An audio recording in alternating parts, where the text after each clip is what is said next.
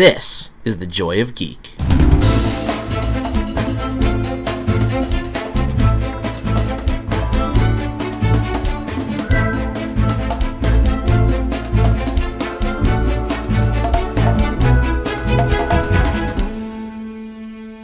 Welcome to the Joy of Geek Podcast. My name is Rich Lepore, and I am here with Jordan Alseca, Kevin Shaver.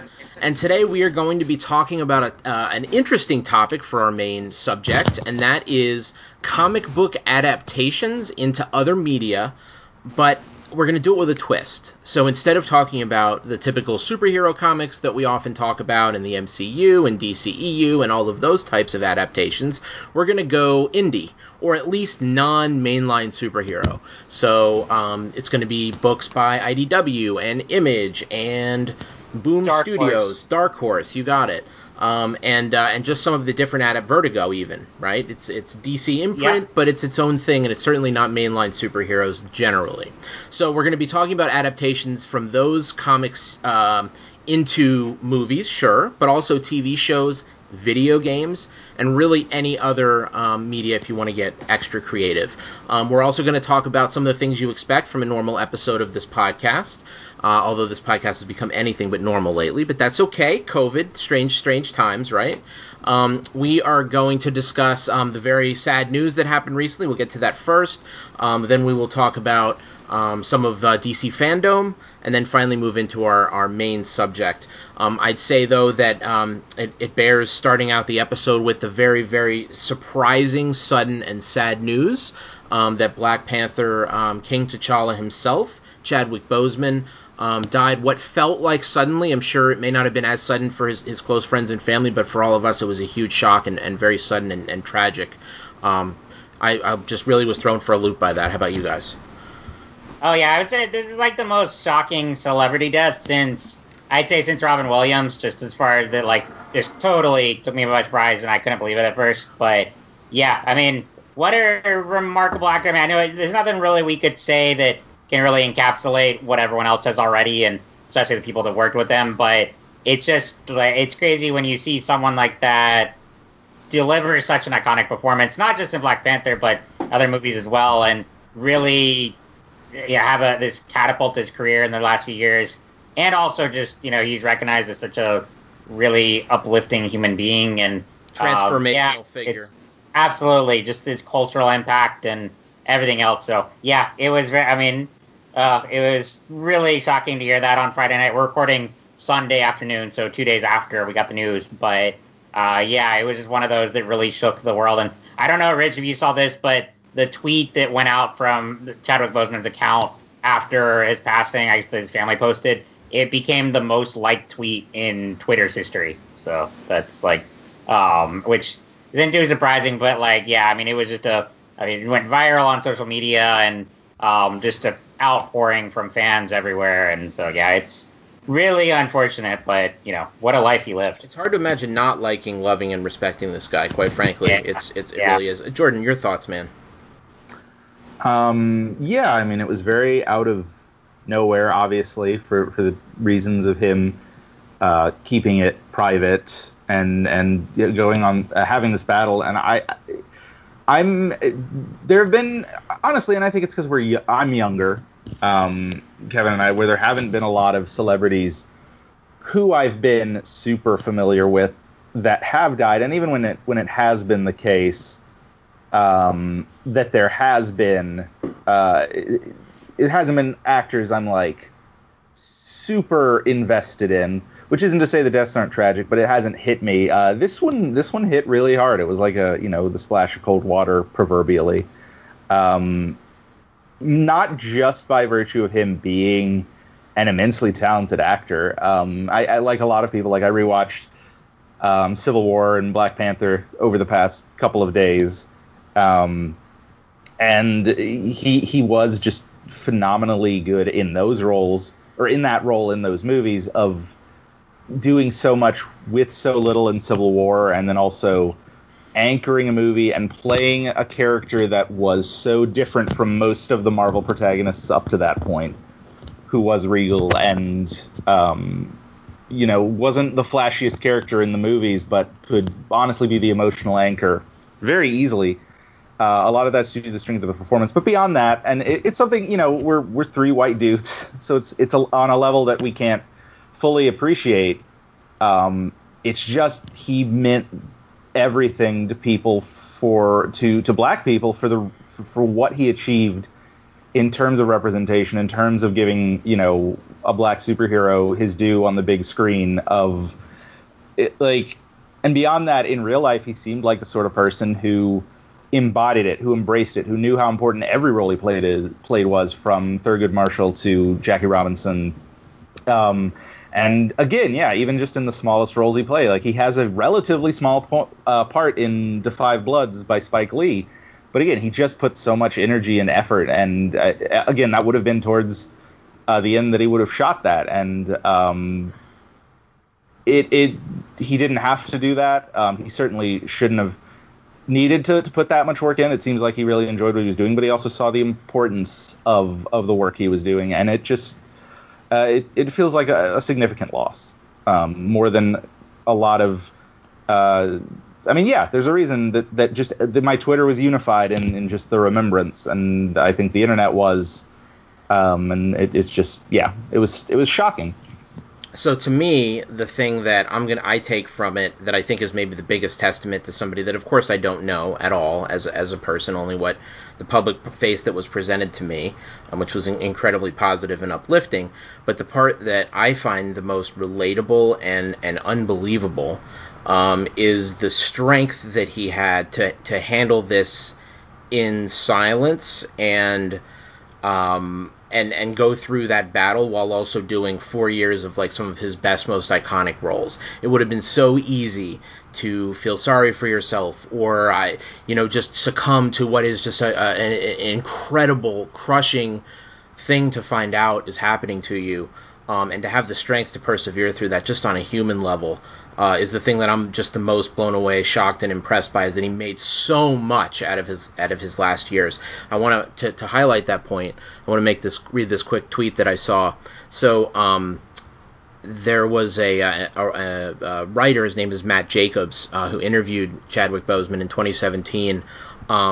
And had no idea, right, that this was going on at that point. And he asked him about the physical demands of making a Marvel movie. He said, this is the interviewer, you came off one Black Panther project, did Marshall, and then made another Black Panther movie. Did you bulk up, slim down, and then bulk up again? Chadwick nods his head, looking exhausted, and says, right, yeah. And then the interviewer says, you've been through the ringer. And then Chadwick says, oh, you don't even know, laughs, and says, you have no idea. One day I'll live to tell the story. Holy shit. So he's just dealing with that in every interview, at every moment, at every day at the gym with personal trainers, to a large extent keeping that secret. That the mental strength and fortitude that takes is just so impressive. So for that, among everything else, I'm just really impressed with this dude. Yeah. I mean, I agree on generally, and it's important to note. Again, he didn't. It's. I want to make sure we're. Well, how do I want to phrase it? It is impressive that he did it, but it's also it's important. Just the fact that he went through it at all. Just as a matter of he was working with his disability, and a lot of it. It's the question of should he have had to, and I think he understood. To me, it's a matter of realizing what it meant and being very self-sacrificial. And it's on some level, it's kind of a shame he couldn't have focused on himself. But ideally, the work he did will continue to inspire generations. The other thing too about that you have to remember, I would say, is that there are different things that are good for you in terms of taking care of yourself when you're going through something like that. So this may have given him strength, right? I'm sure he loved, clearly he loved acting. And mental is very important to healing, you know what I mean? And obviously, had he chosen not to, had he chosen to, pull back, that would have been entirely understandable as well. So, sure. He made the choice that was right for him, I'm sure. And I think when you, again, when you see the interviews, when you see him visiting kids, when you see him surprising fans, he clearly like loved what he got to do and loved what it meant to people, and I think that's a wonderful thing. How many and people? I'll just add a little I'm sorry. thing Go to ahead, that, Kevin. like, no, you're good. I just add, like, I mean, as someone who has a disability and works with people who have all kinds of chronic illnesses, like, I just tell you, I mean, everyone deals with it in different ways and in their own ways, and so that's why, like, I just have the utmost respect for him for, how he chose to deal with it, and yeah, like you said, I think he just really loved his work, and he wanted to do that no matter what, and that's what fueled him till the very end. So yeah, everyone deals with it differently, and it's a matter of just like respecting each person and how they go through it, And the other thing to remember too is, right, so like we all die eventually, and this is cliche, but we all eventually die. How many of us get to leave an imprint, get to leave a mark, get to leave a legacy like he did? So in that case, it's definitely a celebration in that, in his 43 years, he did more than most people will do in multiple lifetimes. And left a bigger impact than most people will in multiple lifetimes. So that's, in his mind, I'm sure there was some peace and solace in that at the last moments of just knowing the impact he had. I had a little fun, before we go on to the next news, a little fun bit. So, of course, I've been watching a lot of, like, YouTube videos and, like, old interviews with him and whatnot. And I'd never seen the James Brown movie he did, but I watched that yesterday. And that was quite good. I enjoyed it. But I watched a YouTube clip from Fallon earlier when he was on, I think, a few years ago. Yeah, I don't know. You probably won't be able to guess this, but just take a wild guess what MCU role that Chadwick Boseman originally auditioned for. If it's really out there, I don't know, Malekith? Not too far, but okay, it's not a villain. It's a hero, but you're Fury? Nope. I'll say he auditioned for Drax the Destroyer in Guardians. Oh, dang. Yeah, that was it was very interesting. Like I knew other people that had auditioned for Star-Lord and stuff, but yeah, he was just talking about, like, Zachary Levi auditioned for Star-Lord originally, and but yeah, he said that he just went in and he didn't really know anything about the character, and it was only a few pages, but so I don't even know if they had that much of a description for him on there, but he auditioned for that, and I mean that, Guardians came out in 2014, so the audition would have been in, like, I don't know, 2012, 2013, whatever, but then, of course, Marvel, that was when he was starting to, like, kind of make a name for himself, and Marvel saw that and was like, well, we've got another role for you. I think it'll do a lot better, but it'll be like a much better fit. So. But I had never known that, so that was cool. Yeah. It's interesting. A nice little piece of trivia. How different everything could go if right? decisions were made, right? Can you just imagine Chadwick as Drax, like, or just imagine him not? It's Black Panther. As not Black Panther. I know, right? Yeah. Yeah, and that's the way of things. It's always wild to look back on. Sure. But yeah, so, well, rest in peace, Wakanda forever. Yeah. Yeah. Cool. Well, Rich, can I jump into the next bit of news? Please do. There's quite a bit of, on a much different note, another event that really broke the internet last weekend was the DC Fandome online event, and this was something that, obviously, since cons are getting canceled and, there wasn't really a San Diego. I mean, was there a San Diego con this year, or did they do, like, any? Because I never heard anything. There weren't, like, any big trailers from that. There was. So what they did was they did, like, San Diego. They did Comic-Con live, like, on IGN at least. Yeah.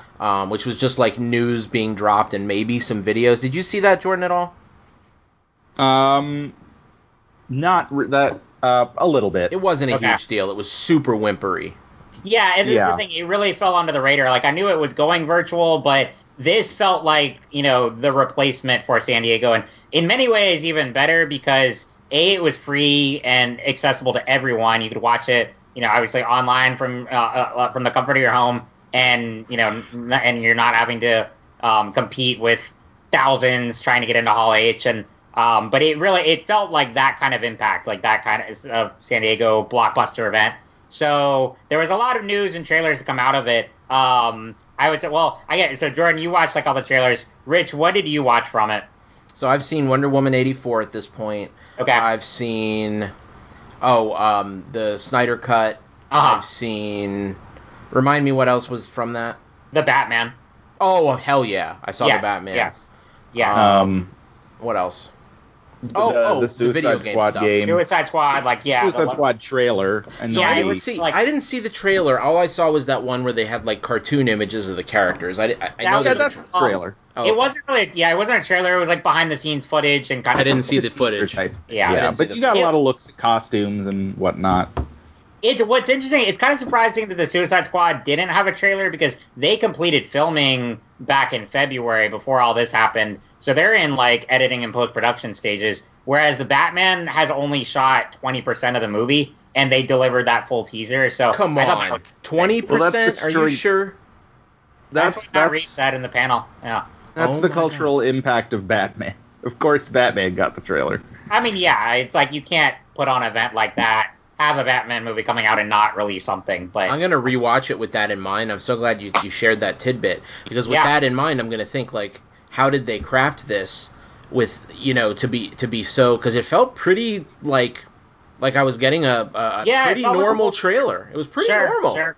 I agree. Yeah, but I'll have to rewatch it.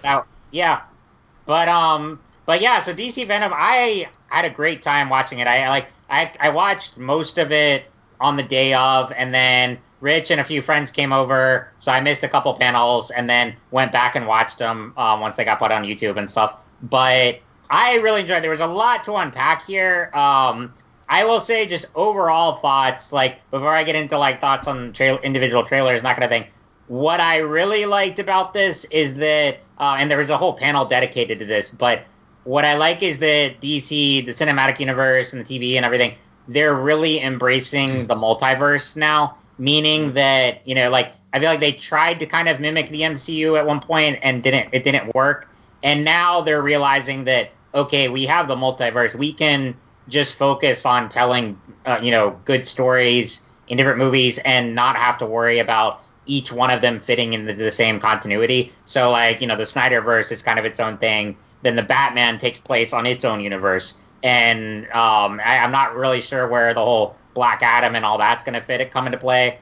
And then about the Flash? The Flash movie will have, Ben Affleck's Batman and Michael Keaton in there. So, it's very much going to play with the multiverse and time travel and all that. Flashpoint, right. I was really excited by that notion, and I think that's an exciting direction going forward. Because all of the trailers I quite enjoyed. Obviously, there were more ones that I liked more than others, but all of them made me really excited going forward as a DC fan. And I just loved how the whole Fandome event was curated. It was really well designed. I liked all the panels. Speaking of the Batman, I thought Matt Reeves gave an excellent panel. It was really just an interview with him. But that guy really needs to have a podcast. I mean, if you get a chance to go back and watch that. Oh, I will. Yes, he was excellent. I mean, he talked about, his vision for this version of the character, plans going forward, just thoughts on filmmaking and storytelling as a whole. Because the other panels were more tidbits with the cast and crew and whatnot. That one was really just Robert Pattinson gave an introduction, and then it was this one guy interviewing Matt Reeves. Matt Reeves went full auteur. Here's what my broad comments. Sure, go ahead. Are about the thing that I'm the most intrigued by, and I don't know if it's driving by. I'm not a rubbernecker anyway, but what some people would call driving by a fire and you can't help but look, or if I'm actually looking forward to the Snyder Cut. I'm not sure if it's what my curiosity is based on, but I will say that the saga has unfolded in a really interesting way, and you can go back to Justice Con, which was the biggest, weirdest fucking weird thing. I looked up those girls who did the interviews, and there was just, or the people, I should say, I don't know all the details, but the people who did the interviews, there was just a very small podcast, but a part of the universe that was or I guess the DC Fandome that was super big on the Justice League and actually Snyder's vision. And so they just got to host the whole Justice Con. And so Snyder came out, and I watched his interview there, and when they showed, and I swear to God, I don't know if you watched this, but they showed 5 times they showed that clip of Black Suit Superman. Did you guys see that? Are you talking that I watched the panel from Fandome where he not interviewed... Fandome, not okay, Fandome, okay. Justice Con. Did you see that, Jordan? No, I paid I honestly have paid very. I mean, I knew the Snyder fandom was a thing, and I It's a thing, man. Care. But that's exactly my point, right? Is that the Snyder fandom, like, it's gotten ignited, and so when I saw these people interviewing Snyder, they're just like, oh my, like, he's like, well, I guess they thought my film was too dark, and these people are just like, oh my god, I know, how stupid of them, and like, it was just like super sycophantic, and again, I don't know the backstory, I don't know their motivations there, I just caught some of it, and that was the feeling I got, but like, it was very surreal to see people like loving Snyder and his vision, and it made me think for a second, like, just for a second, I was like, maybe, what if everybody is wrong? Right? Go with me for a sec on this, guys. So what if everybody loved the MCU, wasn't in the mood for darkness at that moment? Granted, there's dumb parts about those movies anyway. But, like, just what if just it hit wrong tonally, but, like, there was merit to the Snyderverse? Is that even a possibility on some planet, or is that just, like, completely impossible? I think so. I watched a video on it because it is fascinating looking at this whole trajectory of how this came about. Because, you know, I mean, whether or not the Snyder Cut will be good or not, I mean, I'm definitely curious. I'm definitely going to watch it. But it is, you know, it's really interesting to see the passion of the fandom, you know, come and, you know, make this possible. But I was watching this video where it talked about that specifically, and it looked like, you know, so like Man of Steel came out to like mixed reviews. Some people really liked it. I was disappointed by it, and I came in really excited for it. Sure. Then, you know, but for that reason, like, I mean, I thought it was just like a little too grim, and it didn't really, you know, capture the vision of Superman that I had. It went in a different direction. And then BVS was, you know, like, I mean, at the time it was super hated. I know, of course, we ragged on it. It's like huge. Right. We recorded that episode. And then, like, the video was talking about how, you know, it was bashed at the time. But then when the whole Snyder director's cut came out of BVS, people responded to that much more. And they were like, oh, maybe, you know, like, we hated the theatrical version, but this has more merit. And then, you know, all the stuff with Justice League happened, and, you know, he had the tragedy in his family, had to step down. Obviously, Joss came in, and then we got that theatrical version, and really no one liked it. I mean, I thought, like, you know, my thoughts on it were, like, it was sort of a bad, fun movie for me. No one really thought it was good, and so then that whole idea came back to, like, well, we didn't like BVS, but we really enjoyed the Snyder Cut. Right. Maybe now it's, you know, we were wrong, and we need to see, like, clearly, because clearly the theatrical Justice League version was not his vision for the movie, because it was heavily reworked when Joss came on and all that. And so that led to this. And so it is a really fascinating trajectory. You know, again, whether this movie will be good or not, it's pretty crazy to see there. Yeah, what were you going to say, Jordan? Your thoughts on that?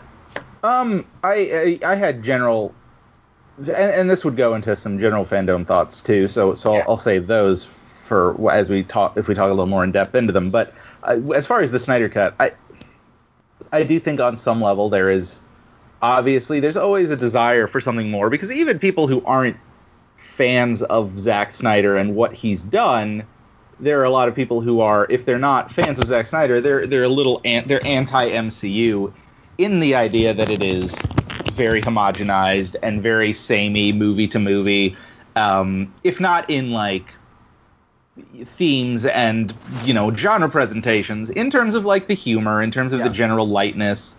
And even if you like that, it's not unreasonable to want variety and to want something different every once in a while. And, you know, after 22 films, they dominated the 2010s, and I think for obviously a number of reasons outside of any film studio's control thing, it's going to be a very open field if and when, you know, theatrical experiences return to normal. So there probably is a hunger for something different. There's going to be, I mean, if you look at it generally, there's the room for a generational rejection. The next generation of kids and comics fans might see the MCU as old school and something for the adults, and they're going to want something new. Whether or not that's, you know, obviously it won't be Snyder, because I think he's fairly, like, this is a swan song. It's not a, you know, start of something new. I don't think. We don't know, right? We'll see. I could see I could see the Snyderverse continuing on if it's a huge smash hit, which I don't expect. But anyway, go ahead.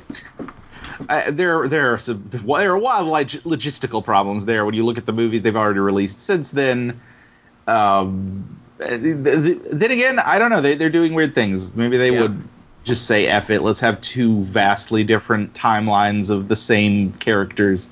I doubt it, but, you know. Well, and not even same characters. Same characters played by same actors would more be the way I would think. Well, here's the other thing, but don't forget, right? So they're doing this in this weird, and there's another thing to discuss, the 4-hour television episode model. Right. And so what's interesting there is, you know, what if it's a smash for HBO Max? And I'm sure it will get tremendous viewership if just morbid curiosity or genuine fandom or both. Go ahead. No, go ahead. I'll say my thought. I was just going to say that if it blows up huge and it is like, oh my god, this is awesome, maybe we misjudged this dude. I don't think that's probably going to happen, but maybe, let's say it happens. Then couldn't there be some continuations of single characters in TV episode form on HBO Max? Well, good. I just think it's a matter of the characters have continued. Like Aquaman's movie, we rewatched Aquaman just this week. Yeah. And like it specifically references the events of Justice League as presented on film. Yeah. And I mean, there's room for wiggle if he really wanted to. But I mean, Aquaman 2 is not going to care what the Snyder Cut does. Wonder Woman 84, and granted that's a prequel, but like whatever Wonder Woman 3 ends up being, probably won't care about the Snyder Cut. I mean, they probably won't care about Justice League. That's the whole point of how DC is moving forward. Their movies don't have to care about or be in conversation with one another. Right. What if they did that? What if they did that? Go ahead, I'm sorry. I mean, I would just say that's what they tried to do with the Snyder stuff in the first place, that it failed for them immensely. Yeah. I think if you're... The thing is, if you're going to have a singular vision of... and I don't know that I would call Kevin Feige an auteur, but you need that guy. You need someone who can create not just something that's unified, but something that's universally liked enough that it makes money. And Zack Snyder is not capable of that. He has proven time and again that he is not capable of crafting that because of his interests are niche enough. I'm not even saying... Oh, that's a really interesting point you make, because even if you think back at his big successes, like 300 is not like MCU kind of universal. No, and that's the thing. He has a very... I'm not saying it's a bad vision. I don't like it, but he has a very like grimdark, unpleasant worldview that he likes his characters big and mythic and a little bit removed from humanity, and that's like typically not what people are looking for as a general audience. I'm not saying it doesn't have value. I'm not saying you can't write for a niche audience, but from the perspective of a giant corporation whose whole job is to make money and not actually care about the content of their stories as long as people like it, like the movies don't have to be good if they make money consistently, and that was the problem with his movies. They had historic drop-off week after week. Right. They had complaints. They had all kinds of issues, and you know that bled through to the other movies he influenced, like Suicide Squad. Even the first Wonder Woman has that kind of darker influence in the way that it ends, and you know the way what it has to build towards. And I think generally, again, you have those super fans, or you have people that do like what he did. But generally, I think it can be argued when you look at movies like Shazam and Aquaman and Birds of Prey that all go and do their own thing, not even MCU aping things. I think Birds of Prey and Shazam are funny in ways that would still be kind of out of place for an MCU movie.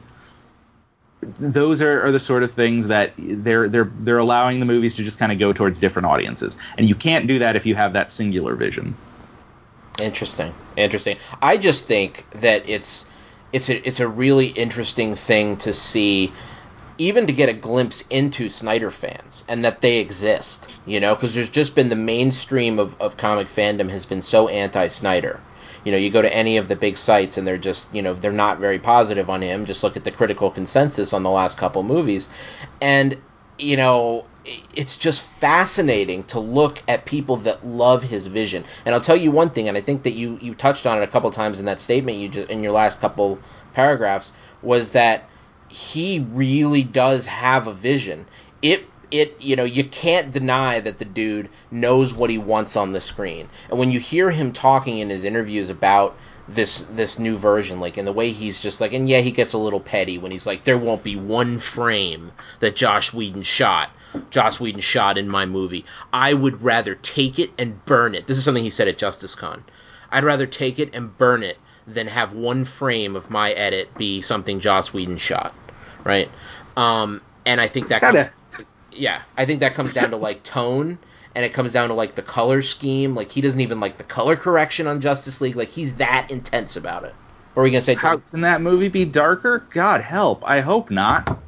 Well, and I'll say that's the other thing about Fandom was like that was the only weird thing about watching it. What it was that it felt disconnected from all the behind the scenes drama. So like with Justice League, all the stuff with Josh being accused of workplace malpractice and abuse, right? All of that, and not just that, but then also like the editorial bloodbath that happened at DC 2 weeks prior to the event. So it was an overwhelmingly positive atmosphere at Fandom, but it's like, as a fan who reads all the stuff and knowing all the behind the scenes drama. It could be an overwhelmingly positive environment or atmosphere because there was no actual atmosphere. It was 100% produced.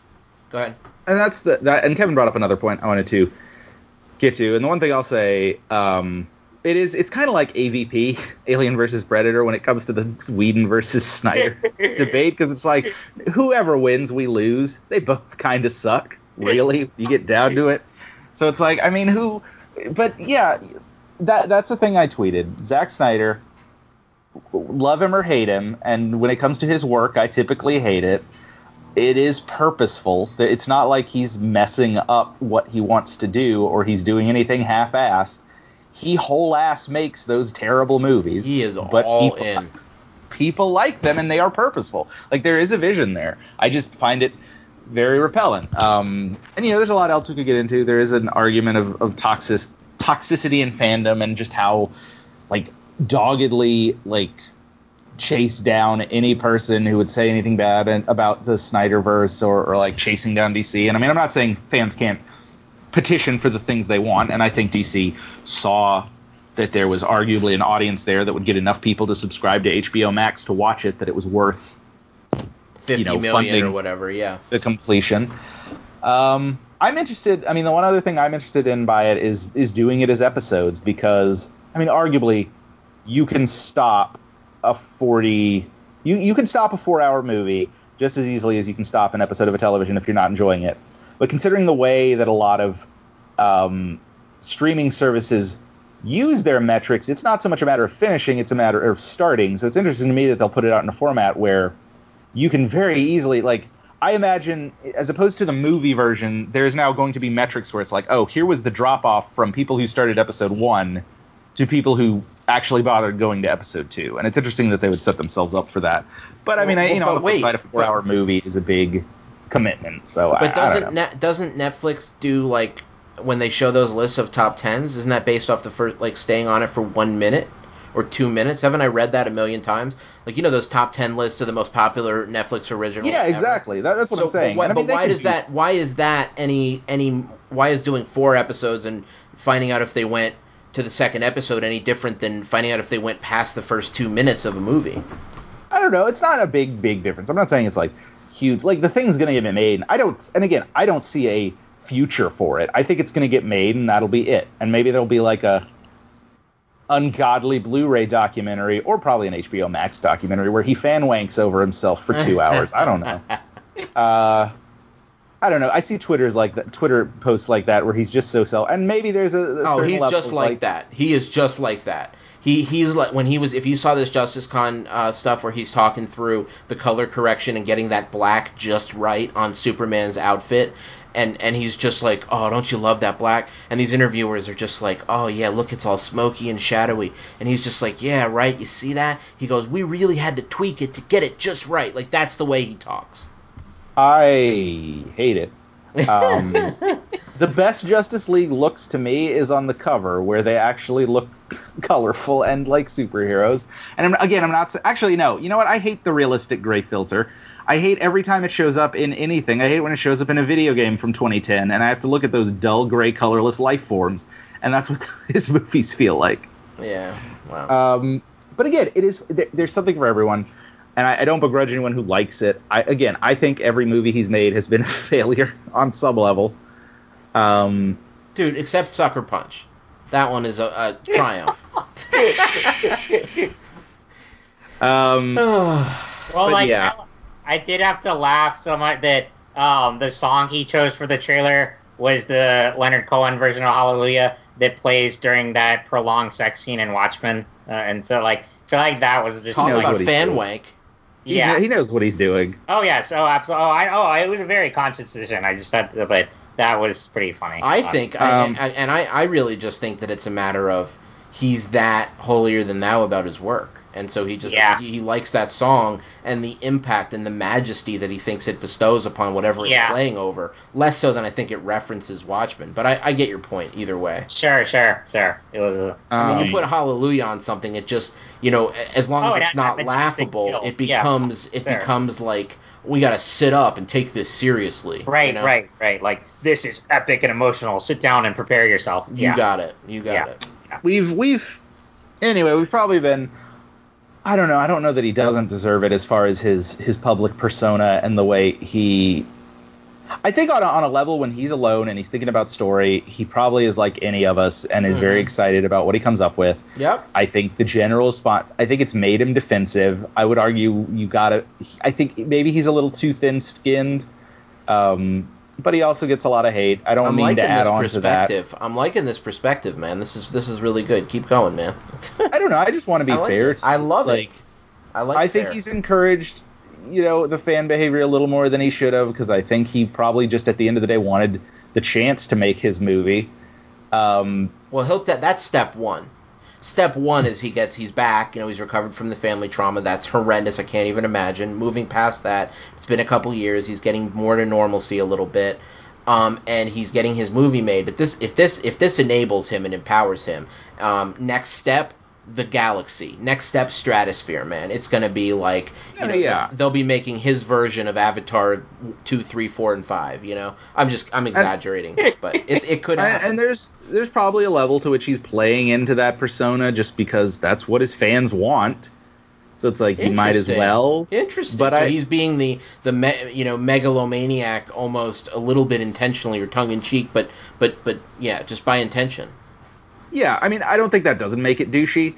I just think there's like, because I've seen interviews with him where there are like elements of filmmaking where he's not unknowledgeable. Like, that's the thing. It's not that he doesn't have talent. Oh, he knows what he's doing. He aims that talent. Oh, he knows what he's doing, and that's what I found, and I think that really hits it on the head. That's what I found so interesting about watching these huge super fans for a full weekend talking about fawning over that movie in this 1-2 second clip. Was just the fact that, like, for a certain subset, it is as good as he thinks it is. Maybe better. And it is exactly what they wanted. I'm just really... It's interesting to get a glimpse into that, because I didn't know people existed that liked it to that level. And I think if you guys remember, like, my take on all those movies was... What did I say? I think I enjoyed watching Batman beat Superman's ass. I think that was one of my comments. I don't know. I don't know. No. I forget. But Go ahead, man. No, I was just gonna say maybe we've been a little harsh. If you're a fan of Snyder, we'll just imagine after we sign off, we're all gonna have a big glass of Granny's peach tea. And yeah. Oh, I definitely regret being too harsh on it. Like I think we were caught up in that moment of like everyone was hating on that movie, but like I was too harsh. And if you like the other's work, that's great. And I like some of it. I mean, don't forget where this conversation started from. This conversation started from me saying, like, let's just hypothetically look at it and say, could we have been wrong? Is this brilliant? And that's where we started. So I don't think this has been as hateful as it could be. I'm talking more about, like, I was way too harsh when we did BVS. I stand by. I don't even remember what I said. I stand by. I hate that movie. But I still strongly dislike it, but I was like too hard. But it became so divisive and polarizing that like it was just like okay, like to like almost like on a Last Jedi level, like, and it's just that kind of like you're talking about like the toxicity in fandom. It's like okay, let's just learn to like and dislike stuff and get along fine. I remember not hating the bathtub scene as much as you guys did. It's starting to come back to me a little bit. Yeah, we're gonna relitigate BVS. Yeah. I remember my takeaway was that I liked Fantastic Four more than it, and I stand by that. Shit. And I'm not even a Josh Trank stand. There's another problematic director, arguably, but I remember that was my position. I keep meaning to rewatch that movie because it's on Disney Plus. Yeah, now. I think you need to watch. I think you need to watch Capone, motherfucker. Oh, I need to see that too. I haven't checked it out yet. Or what was it going to be called? Like Shorty or something? What was his nickname? I don't know. Anyway. But yeah, both Fantastic Four movies are on there. Like the Trank one and then the 2005 one. one. I love the 2000s one. That movie's fun. It's fun. And it's like, our buddy from Forever, Jordan, who's in that. Force. Young Grufford. Yeah. Looking at other stuff. Yeah. Again, yeah, that was the general tone, though, was like letting creators do what they want, which is arguably a thing. However you feel about it, that the MCU doesn't do as much. That's not to say directors don't get to make the movies they want to make or that they don't have unique feelings. I think, Guardians of the Galaxy feel like James Gunn movies. It proves it. But, it proves it for sure. It definitely stepped out from the MCU, like, super homogenous formula. I think I've argued previously on this very podcast a lot about the fact that they're very similar. In the fact that, like, the jokes per minute and the different things like that, but there definitely are, like, defined differences between the different ones, which I think you said earlier this episode. Sure, but I also think when we see the Suicide Squad, it's gonna be a movie that hews a little closer to his, darker, angrier, weird films that he made when he was younger. I don't think it'll go full that level. I don't think we're gonna get big budget super, but I think with a cast that big, a lot of them are going to die. I think it is going to be a very bloody movie. I think it's going to be a little edgier than the Guardians movies. And I think they're going to just let him make that movie because they can get away with it. I mean, they've put out R-rated movies that have done well now. They've done out there premises, and, they can have very thematically different movies. So when you look at that, when you look at what Patty Jenkins is doing with Wonder Woman 2, when you look at what...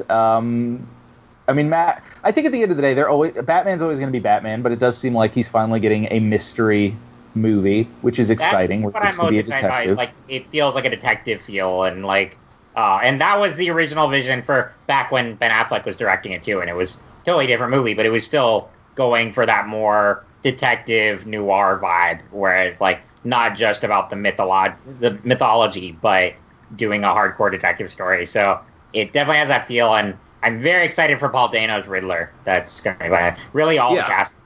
But no, I'm very excited. It looks like a Riddler film.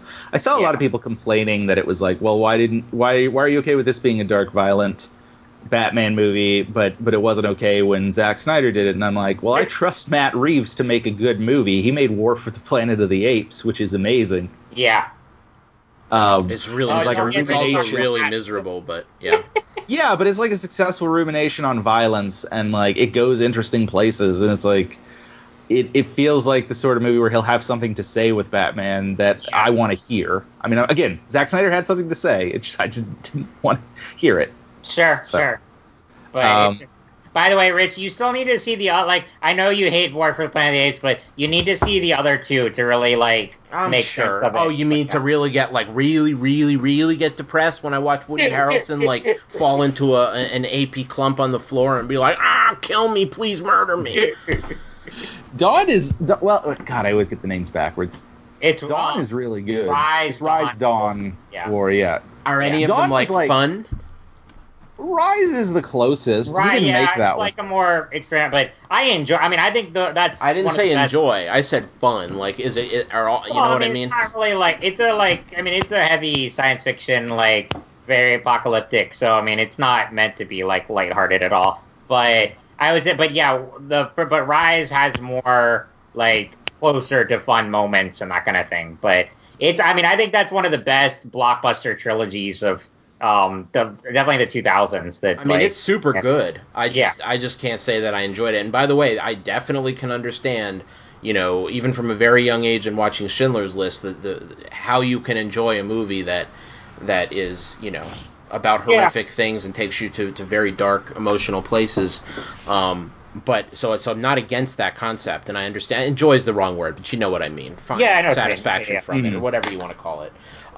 So I definitely am there with you. And actually, when I was watching, I guess, The Fall or The War, I definitely the whole time I was pretty engaged, and I was like, wow, this is impressive, and man, is this breaking my heart here. And what it says about humanity and people and all that stuff. We could go on and on. And I'm sure especially you two could. But you get my point. Like, it's just, it just, for me, it just didn't, I don't feel any urge to celebrate those movies, although I know that they're very high quality. Yeah, sure. Yeah, sure. no, and I think Batman is going to probably be a little more fun. I think what's interesting, like, it was interesting watching because I actually watched the trilogy of Apes movies recently, and we watched a lot of the behind the scenes features, and it's like Matt Reeves is very, like, he gets really in the weeds with it, and he's very much, like, involved in every stage of the process, and it seems very purposeful to the type of story he wants to tell. And I think with Batman, like, he was a very big fan of the Planet of the Apes movies and had a very specific vision for what he wanted to do. I feel like obviously, if you've watched his panel, or if you watch it, it's the same for Batman, and I think there's a level at which he really wants to capture the mood of Batman that he really loves. I don't think this movie is going to be as dark as War for the Planet of the Apes. Maybe as dark as Dawn. Dawn's not that, I don't think, as dark. Where did he get his start? How did he get his break, Matt Reeves?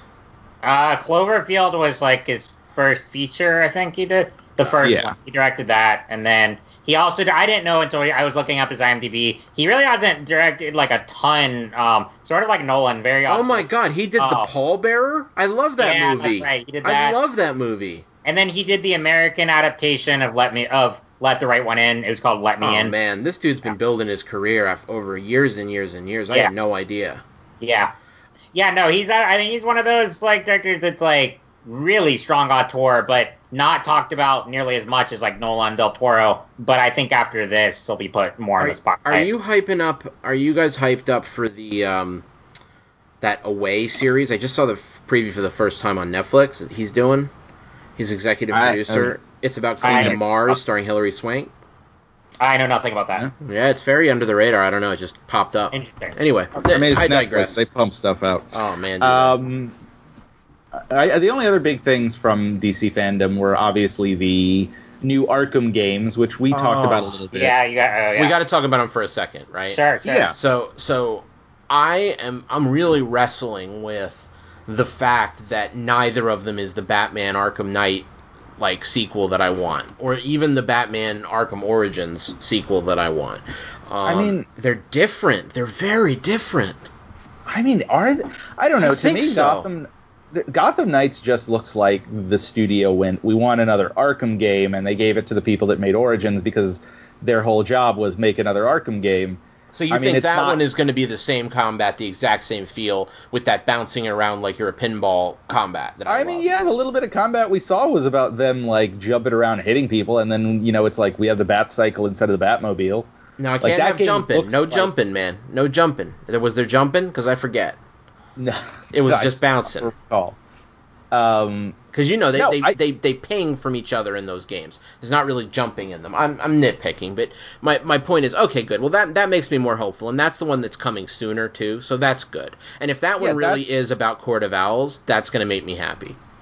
Yeah, I think generally that is what looks like it's going to be. Like if I were wildly fan speculating, it looks like a game where they're like, we want to do something different. People really I think even if you look at Rocksteady, and they probably liked making those other characters with the different combat and they do. I mean, the weird thing about those games is to see like their other characters you have to play, like the Predator missions and the combat challenges to get to play as like Nightwing and I think Red Hood and Harley Quinn and all these characters, where they got to give them different move sets. And I think this is just a game built around that, about instead of just playing as Batman the whole time, you play as 4 different characters with movesets. My concern is this, though.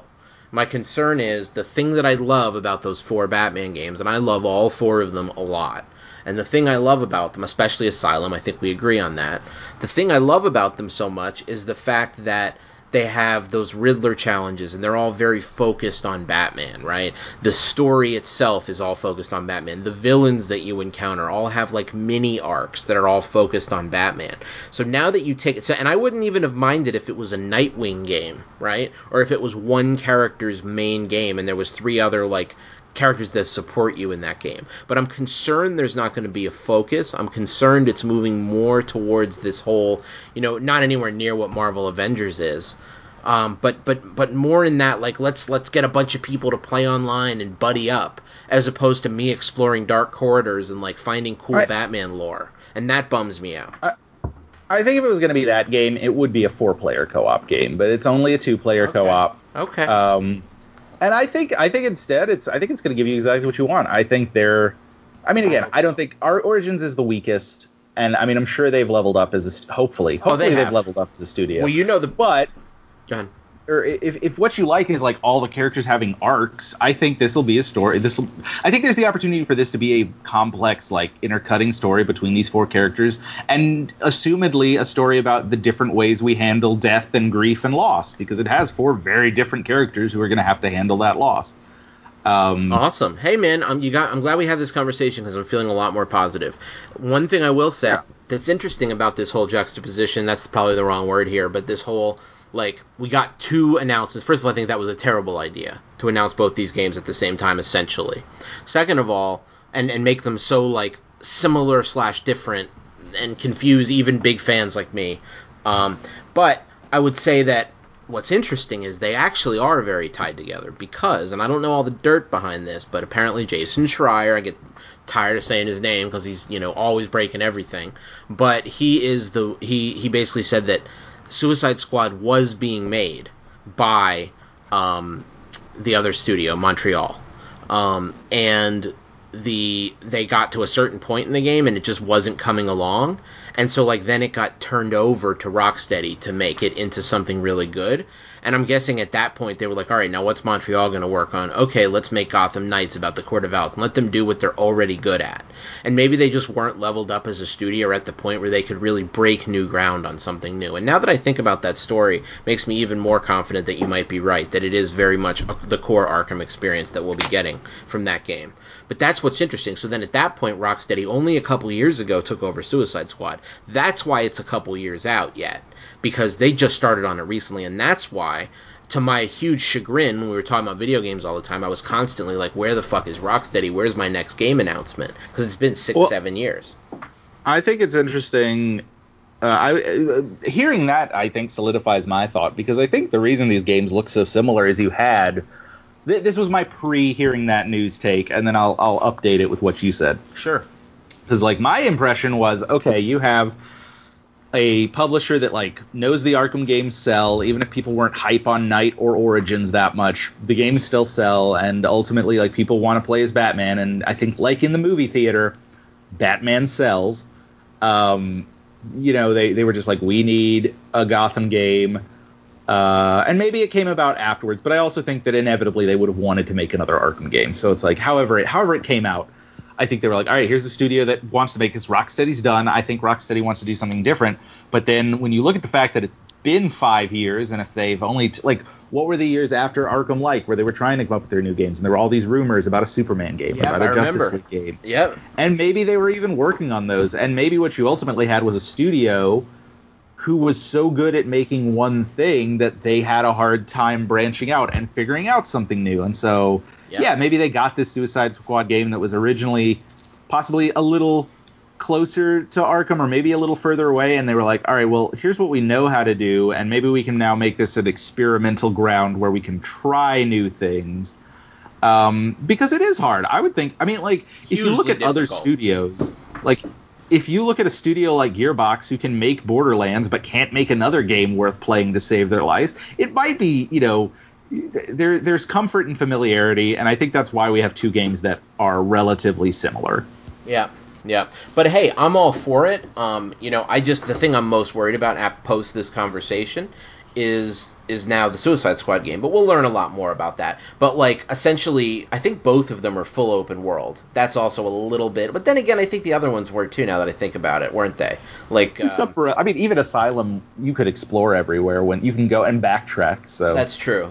So I guess that's not so different. I just hope it doesn't become the kind of open world that Ubisoft games are, because we've talked a million times about how sick to death of those I am. I think City and Night had their own unique feel. From those, so I think we'll get. They did. But we'll see. And a segmented vibe, right? The thing I think I love the most about Asylum is the idea that I go into this location and all of a sudden I'm in a location having an experience. And it's unique from the other experiences I can have. Yeah, there's similarities. Yeah, there's Riddler trophies in each place that are the same as in other places. But everything you do in that building feels like siloed and unique and special. And then you move to another building and have another experience, as opposed to these open world games where every building you go into is essentially doing the same tasks with a different coat of paint. And you know, I don't know. And maybe that's just semantics because I think they executed it better. It may be a lot about execution and tone. But I don't know. I'm hoping that when Gotham Knights comes out, it's awesome.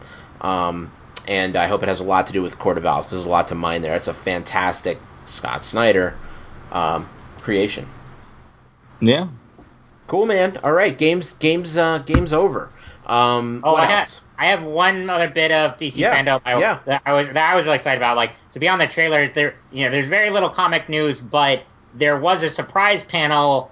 This is about way through the day that Mark Bernardin hosted, and it was about Milestone Entertainment, which is the I think it's entertainment, but it's the imprint that created characters like Static Shock and other black superheroes, and has been gone for a long time. And I actually just recently started watching the Static Shock animated series on DC Universe because I had seen like episodes when I was a kid, but that was one I hadn't watched regularly. So I'm watching that, and I'm really getting into the character, and I really like. And so they're talking now about so they're bringing those comics back. Like they're gonna do Static Shock digital first, and hopefully it'll come to print shortly after that. But they're doing other media, and they're talking about a Static Shock movie, which would be awesome because I mean that would be a character that would like whether it would be like an animated one like Spider-Verse or a full live action. That would be a like awesome character to do because you know he's very Spider-Man like and just just a really fun character that. And the comics are really hard to find too because there was like a run in the 90s, and then there was a very small miniseries during New 52 that even like I was at the comic shop earlier, and I couldn't even find old back issues there. So it's very hard to find. So I'm really excited about the prospect of those characters coming back and getting to know ones beyond Static Shock. So that was really cool to see. Yeah, I have a deep love for Static. I was right in that age group for that show when it came out, so I watched all 4 seasons of it. Sure. Wait. Gotta get those. There was a whole series of Static Shock? Yeah, I was talking about the animated series. Yeah. What?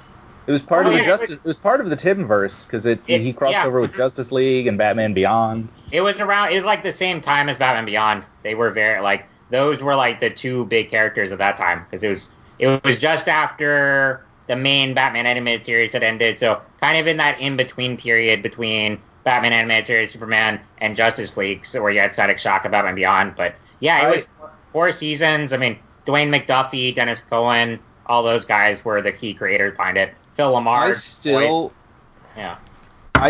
when the Flash started, I was like, oh, they're boom babies. Whenever they would chase down a new metahuman, it's like I still think of metahumans as boom babies. That really is. That's so true. Oh, but yeah. To put it super simply, Wonder Woman trailer looks awesome.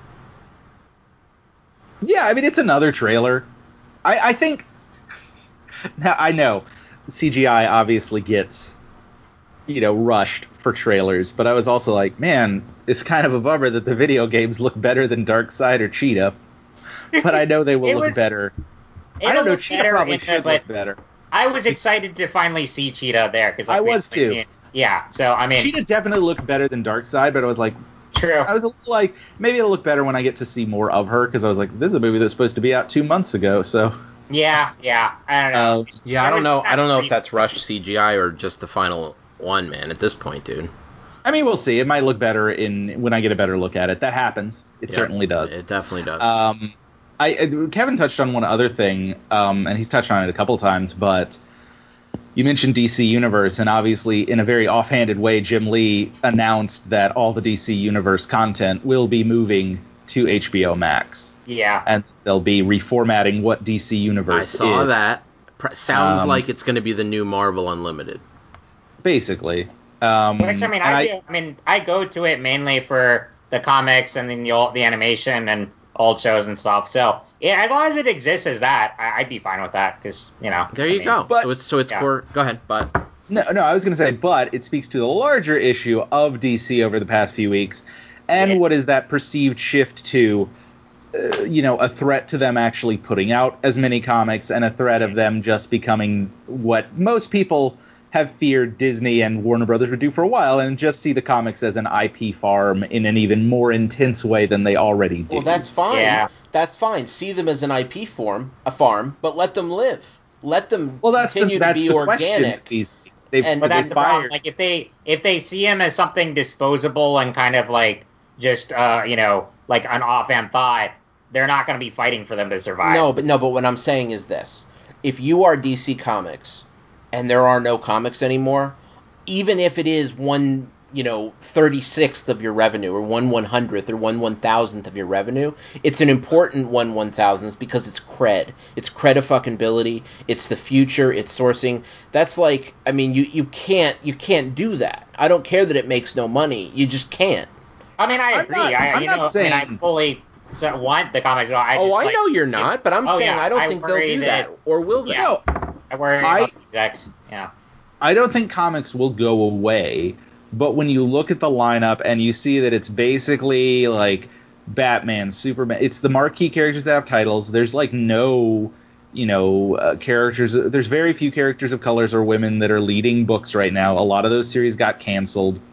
And I'm just saying there's a winnowing where it's like, okay, which streams do we need to focus on to produce new content? And I think it runs the risk of being very mercenary. And Jim Lee's interview responses have been very like toe the corporate line and be like, oh yeah, it's about vertical integration and all. It just, again, I'm not saying it'll ever go away fully because a lot of their writers and creators that pump out, because again, the turnaround on something being created for a comic and showing up in a movie or game or TV show is smaller than it's ever been, because there's so much content being put out that it's basically like, you can have the guy who created Godspeed still writing the book as Godspeed has appeared multiple times on the Flash TV show. Right. So it's like, it's important in that sense, but then you have these characters where it's like, I mean, you could probably do a couple Static Shock movies based on content that was written 30 years ago. Yeah. It's just a potential trend, because at the end of the day, they really, like you say cred, but it's like they don't need it. They could really just make the same movie every 20 years probably and be fine. Hold on. Okay, go ahead. Keep going. So I don't know. It's just that sort of thing where it's like, I also think it's part of a bigger movement, because at the end of the day, I do feel like floppy issues are something that are, if they, again, aren't ever going to fully go away, the market is shifting. I think the shift to like traditional book format is, it's picking up steam, and I think it's inevitable. And it feels like they kneecap themselves a little, because until like all the news started coming out, I was praising DC with what they were doing with their young adult graphic novels. Excellent. Yeah. But I don't know. It's just worrying, and we'll see what happens. Maybe they've got other stuff, and they're just playing the corporate answers. It was just worrying. It's a potentially worrisome trend.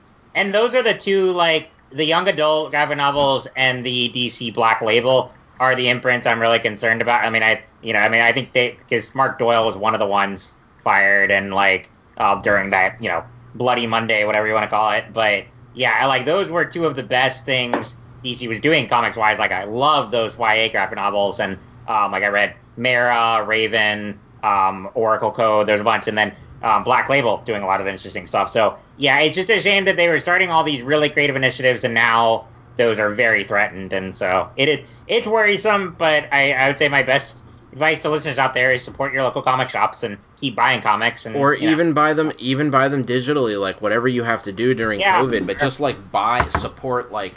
I mean, anyway, just somehow support, monthly comics, because that's what's really at risk. Yeah, absolutely. Yeah. So, okay, got it. Well, let's unless you guys have anything else, we can put a cap on Fandome. Because we talked so much about that, let's keep this talk of anything we've been watching super, super limited. But does everybody want to talk about like one thing they've been digging lately before we move into our main event?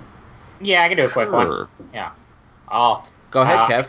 I can go. So I'm finally reading Invincible. All right. Yeah. So I am 5 volumes in because I'm reading it digitally because I got the last Humble bundle that Image did had the first 3 trades on there. So read those, and then I've read a couple more since then. But I'm really enjoying it. It's very much like, it's a really fun superhero book that's a little meta, but really more so. I like that it's more of a celebration of superheroes than meta or deconstructionist or any of that.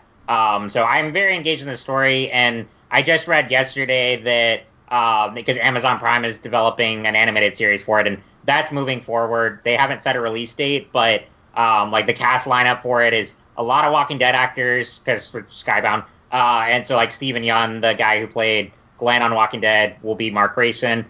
J.K. Simmons will be his father, which I think that's a perfect choice there. And then a lot of other Walking Dead alums. Wait, where is this coming to? Amazon. Wow.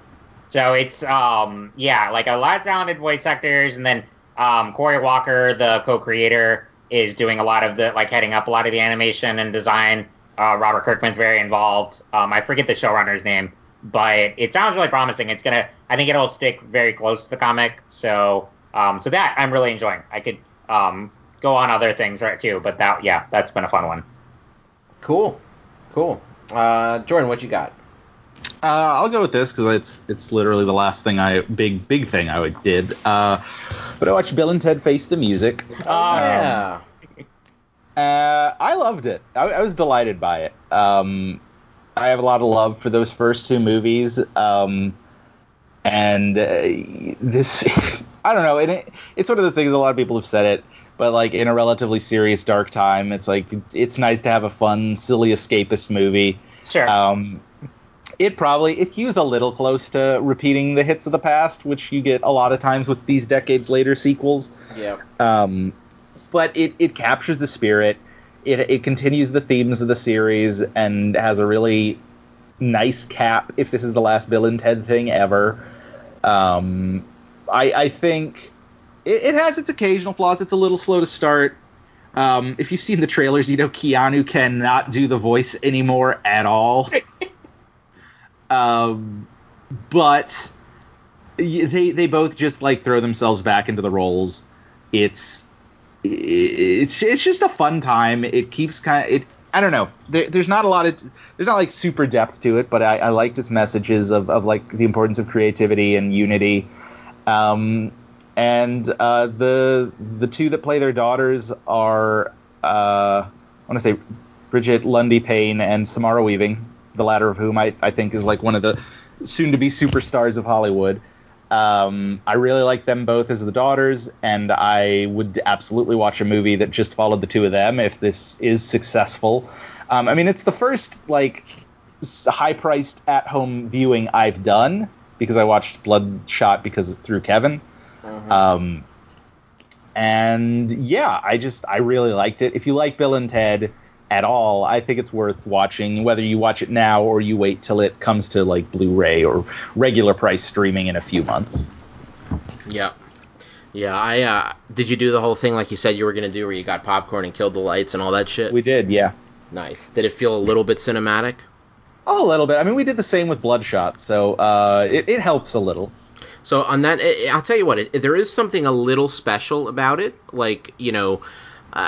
Even without the fanfare that you added, although the fanfare is nice, there is a little something special about knowing that you paid a little bit more for it, and you're in a small group of people that are going the extra mile to watch this, and it does feel a little more theater-y. I don't know. When I was watching Bloodshot, I didn't in that case invest, but just the fact that I was watching something that most people hadn't seen yet, I don't know. It's something a little special about that. So I see that market. I get it. I see you, movie marketers. I see what you're doing. It works. Going to be interesting where it all heads, Yeah. So anyway, cool. So I really would be remiss if I talked about anything except for this game I'm playing called Warframe. So I'm about 45 hours into it. It's essentially, a lot of people call it the poor man's Destiny. It's like a looter shooter, essentially, what people have always told me about it is that, like, it's the grindiest game that has ever been made on the face of the earth, which is a terrible advertisement. That sounds horrible, right? That's the last thing I want, is a game where I'm just intentionally going there to grind. And I always was like, what is it about this that people love? So, I was finally convinced to really give it a try, because I heard all of this hype about something called the Second Dream. And I think there's something in the air right now, because I just did what I'm about to tell you I did, and then today I went on Kotaku, and by the way, this game's been out 7 years. I went on Kotaku, and another person just went through the exact progression of the game and just finished the Second Dream quest just like I just did. So it's just like there's something in the air right now where people are like, I want to do this. One little possible contributing factor is the new expansion, Heart of Deimos, just came out. But honestly, those come out all the time, and there's not much about them. So this Warframe is just having another moment right now. And what this is a story of, I think you and I, Jordan, back in the day, talked about Dark Sector. I think we did. But essentially, that was like the last like big game they made, and I enjoyed it. It was like a 360 game. You run around, you have this glaive weapon that you kill aliens with, and you have guns, and it was pretty fun. I remember it being pretty fun. That was that era where there was lots of fun, like, shooter 360 games to play, like, or even PS2 era, like the Mindgate Conspiracy, I forget what that one was, or Time Shift, or just those kinds of games that were just these fun first-person shooters that did like cool mechanics and weren't open world and were really enjoyable. Dark Sector was one of those. I always enjoyed it. But with Warframe, I'd heard it was really, clunky when it came out in 2013. I didn't dive into it too much. Well, anyway, now I finally decided to do it, and it is addictive as hell. Of course, I bumped into a couple people who've become my good friends on there, and we play it together. Same thing happened with Destiny, where I ended up with a crew just inadvertently. This game does a really cool thing where its matchmaking is not intentional. You just set it to public mode, and when you select a mission, it just pulls in other players to play it with you, and most of them are off mic. So you just play with people, but it can still be a mostly solo experience. Well, I have a PlayStation camera set up, which just automatically gives you voice control, like in any game that supports it, and sometimes I don't even know that. Luckily, I don't say weird things like to myself when I play video games, but if I did, people would be hearing them. But anyway, this dude just started talking during one of the quests, and I just started talking too, and he's like, oh, hey, man. And we became friends, right? This dude in Washington. And then this other dude in somewhere in the middle of the country, hasn't told me exactly, but essentially, like, one of these dudes is in his 30s like me, another one of them is 17, and we're just all playing Warframe together, and it's super fun. And it's interesting, because we all have very different interests in life. Like, the other older dude like me is like a smelter.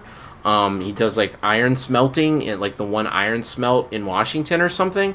And then this young dude's obviously still in high school and also like works registering people to vote. And then there's me, right? And I'm in sales and manage customers. So it's just really interesting. Like, you just brings these diverse people together, and then you get to play this game and just have a blast, and you all speak the same language. Anyway, I went on a real tangent there, but suffice it to say, there's this quest called the Second Dream, and the other people I'm playing with are more about getting more powerful and unlocking warframes and getting all this cool shit. For me, it's more about, like, somebody put this carrot out there and they were like, yo, have you played the Second Dream yet? Oh my god, when you get to the Second Dream, it's gonna blow your mind. You find out, like, who you are and where you came from. Hundreds of hours into the game they wait to reveal this to you. It's a masterstroke, right? So I was like, oh my god, I gotta play it, I gotta experience it. So I did. I'll say it's about 80% of what people promised. And that's a lot. People really promised. It's this amazing, like, most of the game isn't very cinematic. I got there in 50 hours because I was kind of mainlining to get right there, but some people take 150 to get there. But essentially, it's a cinematic quest that unlocks. And then you just, like, go on this quest of discovery to find out, like, you're this Warframe, but, like, are you controlling yourself? Is someone else controlling you? If that is someone, is that a someone or a something? And who would that be and why? The whole backstory gets revealed in this very emotional quest with unbelievable scoring, beautiful cinematography. It's the weirdest thing, because it's just like chalk in the middle of this huge grindy game, and then there it is. And it totally undoes, it fundamentally changes. Offline at some point, if either of you are interested, I'll tell you like what it actually does and why it's so crazy, if you don't mind being spoiled. But what it does is so fundamentally crazy and risky and ballsy and cool that it's kind of mind-blowing. And then there's a follow-up quest called The War Within, which is also supposed to be not as mind-blowing, but pretty mind-blowing. So I'm waiting to get to that. So that's really what's soaked up most of my entertainment time lately. I've watched a couple things, one of which will actually be in the conversation we're about to have. Hint, hint. But yeah, so that's been my obsession lately, man. And I gotta stop, man. It's getting bad, just like Destiny 2 got bad. So I mean, it happens. It does. I feel that. With Final Fantasy, right? Yeah, I've been playing that, and I dead stopped to chase yokai medals. Right. You have it all yet? You got them all yet? Not yet. I've been playing a couple days. I've been playing other things, but just real quick, just name them, list them. Biggest thing is Tell Me Why. I played the first chapter of that. It's out. Oh shit. Okay. Yeah. Yeah, really enjoyed that. Okay. And then the other big thing I was playing is Bulletstorm, full clip edition. That game's great. So those have been what I kind of been focusing on. I got Game Pass, so I've been playing just kind of a random smattering of things. Nice. My Xbox, this is the other big shame of my life, wrong word, other big tragedy of my life right now is that my Xbox One X died. So I had to ship it back to Microsoft, and all this cool shit's coming out. Battletoads just came out. Tell Me Why just came out. The new Super Lucky's, Super Lucky's Quest, what is it? New Super Lucky's Tale. New Super Lucky's Tale just came out. I didn't even know it. I'm so out of the loop because my Xbox went down. Which really shows you how big a deal Game Pass is. Because I still have my PS4. You know, it's like, well, that's fine. You got a great modern console to play. Nope. Not having Game Pass feels like one of my arms is removed. Like, it's really... I've gotten that dependent on being able to play all the latest stuff for free. Anyway, I digress. Hey, Kev, we talked about a little more. Do you want to mention one more thing? I feel bad. No, it's all good. Only thing I'll say is I'm watching the docu-series on Disney Plus about the making of Frozen 2, which is actually really fascinating. It's called Into the Unknown, but it's like the most fascinating thing about that is like even if you're not into animation, you know that like it takes years to make those movies. But what's crazy is like this series was shot about like it follows like the last few months before the premiere of Frozen 2, and it like there was still so much work left to be done on the movie in the months leading up to it, and major rewrites even just like a few months before, which is crazy to think about because like the amount of time it takes to film just like seconds of a movie like that's so complex in terms of its visual structure and the computer animation and all these things that come into play. The fact that there was still like Jennifer Lee, the writer-director, who's also the head of Disney Animation, that she was doing rewrites on the script and then going to the office and working on all these things. It's really interesting. So like, I like Frozen. It's not like my favorite Disney movie, but I love, any of the behind the scenes stuff. And I think Disney Plus has done a really good job both with this one and then the Mandalorian series as well. The behind the series one on that. So I, love this stuff. And yeah, so that one I'm really enjoying. Cool, man. All right. Well, I guess that cues up our big subject, which for this episode is going to be talking about non-DC and Marvel superhero adaptations, and it could be in any field. So TV, movies, or I was about to say TV, movies, or film, TV, movie, or video games, or even something else if you can get really creative with it. So anyway, on that note, how do we want to run this, guys? I know we're going to each talk about our top three, and then maybe a couple honorable mentions before number one. Does that sound good? Yeah, that's what I have. All right. Yeah, who wants to start? Do you want to start, Jordan, on this one?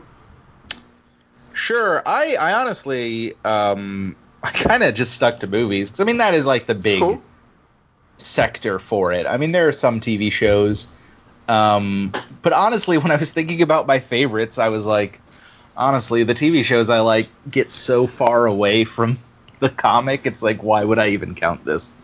Okay. Because, like, just to throw out some of the honorable mentions, I would put iZombie as one. Like, if I was going to go TV show, that's probably my favorite started TV show. really far away from the comic. Exactly. It's like, it takes just the whisper of a premise. Oh, I know where else you're about to go. And then Riverdale's another one. Oh, not Lucifer. Lucifer too. Yeah, I really do like Lucifer. That one didn't immediately occur to me just because that's one of those ones that, like, there were some of the Vertigo books, because we included Vertigo, where I was like, I mean, technically, I guess some characters go both ways in terms, like Constantine. I was like, I mean, at the time, like, the Keanu movie came out, he wasn't in the DC universe, but now he is. So it's like, true. I mean, it's really, these are our lists, so we can do whatever we want with them. But I think sticking more to the the spirit of it was smart. Either way. Yeah. So for me, my number 3, which is, I guess, where we're starting. Yeah. It was honestly, I'll say this before I go with my number 3. It was a short list. I looked at a lot of lists of stuff, and I was like, for the most part, it was a lot of, like, there's not that much that I actually, I mean, that's not to say there was bad stuff, but as far as, like, it's very easy to pick my favorites. Nice. There wasn't too much. My short list had 6 things on it. Mine too. 6 to 10. Yeah, me too. But my number 3, and I'm even still, I'm like going back and forth. Some of these will get honorable mentions. My number 3 is Edge of Tomorrow. Ooh. Is that based on a comic? Yeah, I didn't know that. I need to go back to that. Yeah.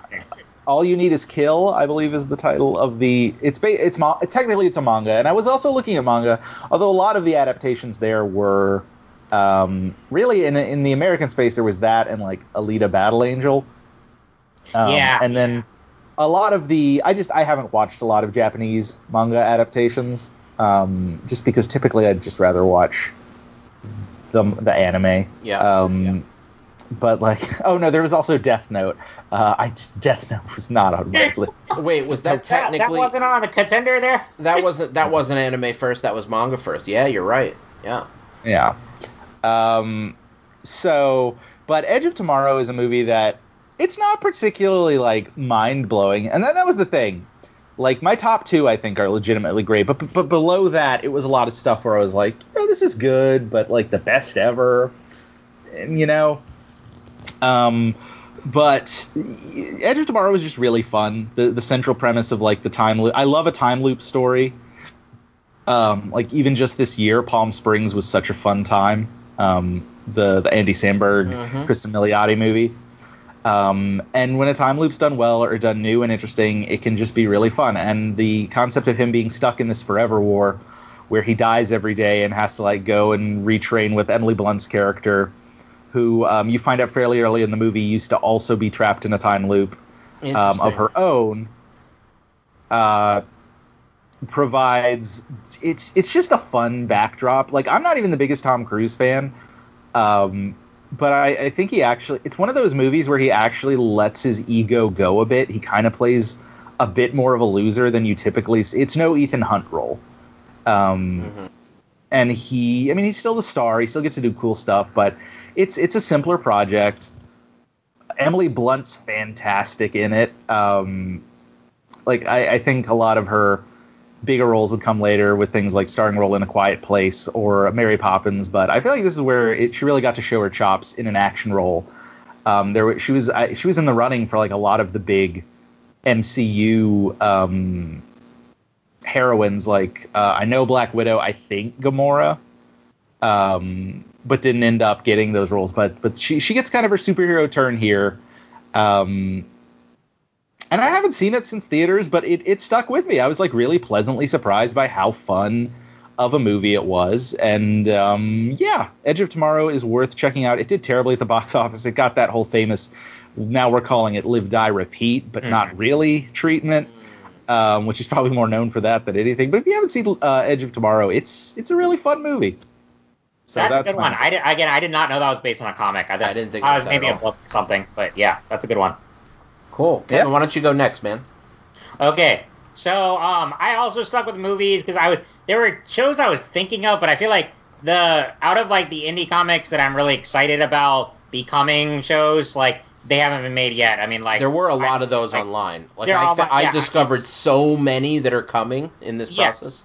And I feel like if we ever do this again, those will easily come up to my list. I mean, like, Why the Last Man, Sandman, Invincible, I just talked about, like, those are all in development, and I think those are extremely exciting. But, like, I was trying to think of other, like, kind of indies that have been made in TV shows, and I really haven't watched a lot. And, like, there was that one, like, Winona Earp. I don't know if either of you ever watched that. That was fun. I enjoyed, like, watched a little.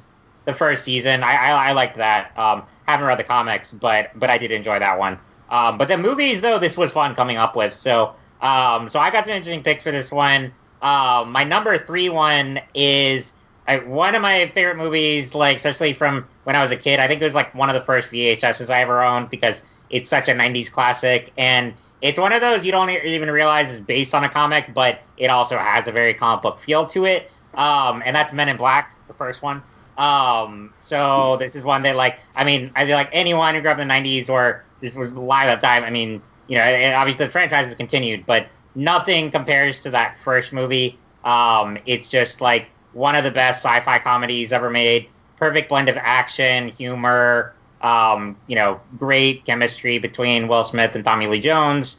And it was, yeah, I mean, I actually had like a birthday cake one year when I was a kid. There was a Men in Black one, so it had like Will Smith and then the big alien. So it's just one of those. But yeah, it's based on a comic that technically it's a small publisher that eventually its parent company got bought out by Marvel. So technically it falls under that imprint, but it's still an independent publisher. And so, you know, never read the comic, but yeah, always one of my favorite movies. The sequels are very. I thought the second one's okay. The third one I didn't like, even though like Josh Brolin was a pretty good younger Tommy Lee Jones, but other than that, the story didn't interest me. And then I haven't seen the one that came out last year with Chris Hemsworth and gosh, I'm trying to blank on her name. International motherfucker. Yeah, it might be international. Gosh, I'm terribly drawing a blank on her name, but from Thor Ragnarok and Creed and all that. What's her name? Jordan, you know her name? Tessa Thompson. Thank you. Yes. Yeah. I just wanted to get that right, but yeah, so I haven't seen that one, but the first one though is an all-time classic. It's just like, and I rewatched it not too long ago, and it still holds up really well. I think the effects were pretty like ahead of their time, and it's just a really fun story. I was, you know, it was one of those. It was one of the first like really big high concept sci-fi movies I saw when I was a kid. The idea of just this like underground organization dealing with extraterrestrial affairs, and you know the way they did all the world building really captivated me. And yeah, it's just a fun one. I love the humor. You know, obviously great iconic performances. So one of those classic blockbusters, and yeah, it is based on an indie comic. So Men in Black, the first one. Yeah, that movie holds up. Like you said, we rewatched the trilogy and then finally saw International earlier in quarantine. Nice.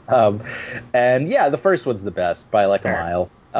I think the third one holds up better than it should. Okay. And the fourth one is magic. I didn't mind the fourth one. It's not like ruinous, like which the reviews seemed to make it out to be, but I mean, it's not remarkable. The only one I think is an absolute trash fire is the second one. Okay, yeah. It's been so long since I've seen it, but I don't know. I remember, I guess, not hating it at the time, but I was a kid then, so I don't know. That's the thing, yeah. I still have nostalgia for Men in Black too, but like it is an objectively bad movie. Sure, absolutely, yeah. But I saw 3 in theaters, and I was like pleasantly surprised by it. And then International was, I think, it was fine. Yeah, I'll probably see it eventually. I didn't go out on my way to, but I mean, I love those 2 leads, so I feel like it'll at least be entertaining. Yeah. Yeah. I do like those leads a lot too. Tessa Thompson has really been an actress that just like snuck up on me. She's really great. Really like her. Yeah. All right. Well, Rich, what's your number 3? All right. So I got a super current one for everybody. Okay. As you both may know, I went through a recent come to Jesus moment or whatever you want to call it with Hamilton, and finally got to see it with that original cast and experience what everybody's been raving about forever, and had like a 2-week fever dream, love affair with that musical. And out of that, I got tremendous respect for all of the actors and actresses in it, of course. I had just started this series, and was meaning to get back to it, and then once I saw Hamilton, I was like, all right, I'm going to go back and have like a new respect and understanding for this particular actor. So, I went further in the series, and as it's continued, it's just fantastic.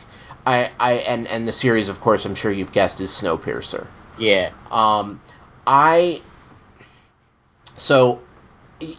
I have it in the original graphic novel. I have a beautiful hardcover of it, and I think it's called like Transpersionnage or something in French, something along those lines. Obviously, the original version of it is a very, it's very dark. Look at the post-apocalypse and how people survive, and it's obviously a treatise on class and how society sets things up and how unfair and terrible it can be. And unjust. And then the movie came out, which was also excellent, from the director who now we call the director of Parasite, but before he was the Snowpiercer and a lot of other movie director. And the series, it's a little bit heavy-handed with its subject matter at the beginning. There's the tail, which is, the people who jumped on the train without a ticket. They're in fourth class, and they essentially eat like bugs that are dried into bricks, and like that's what they have to eat. There's even some implications they went to cannibalism at a certain point. But what this show does is it takes that original premise of class and the different classes going up the cars, and it turns it into a sort of a murder mystery / deeper exploration of like a lot of different cars and how people survive in a society like this. So I was just really happy with the way that they expanded out the universe. It does a very interesting thing, which you find out at the very beginning. I feel like it's not ruining anything to say that Wilford, there's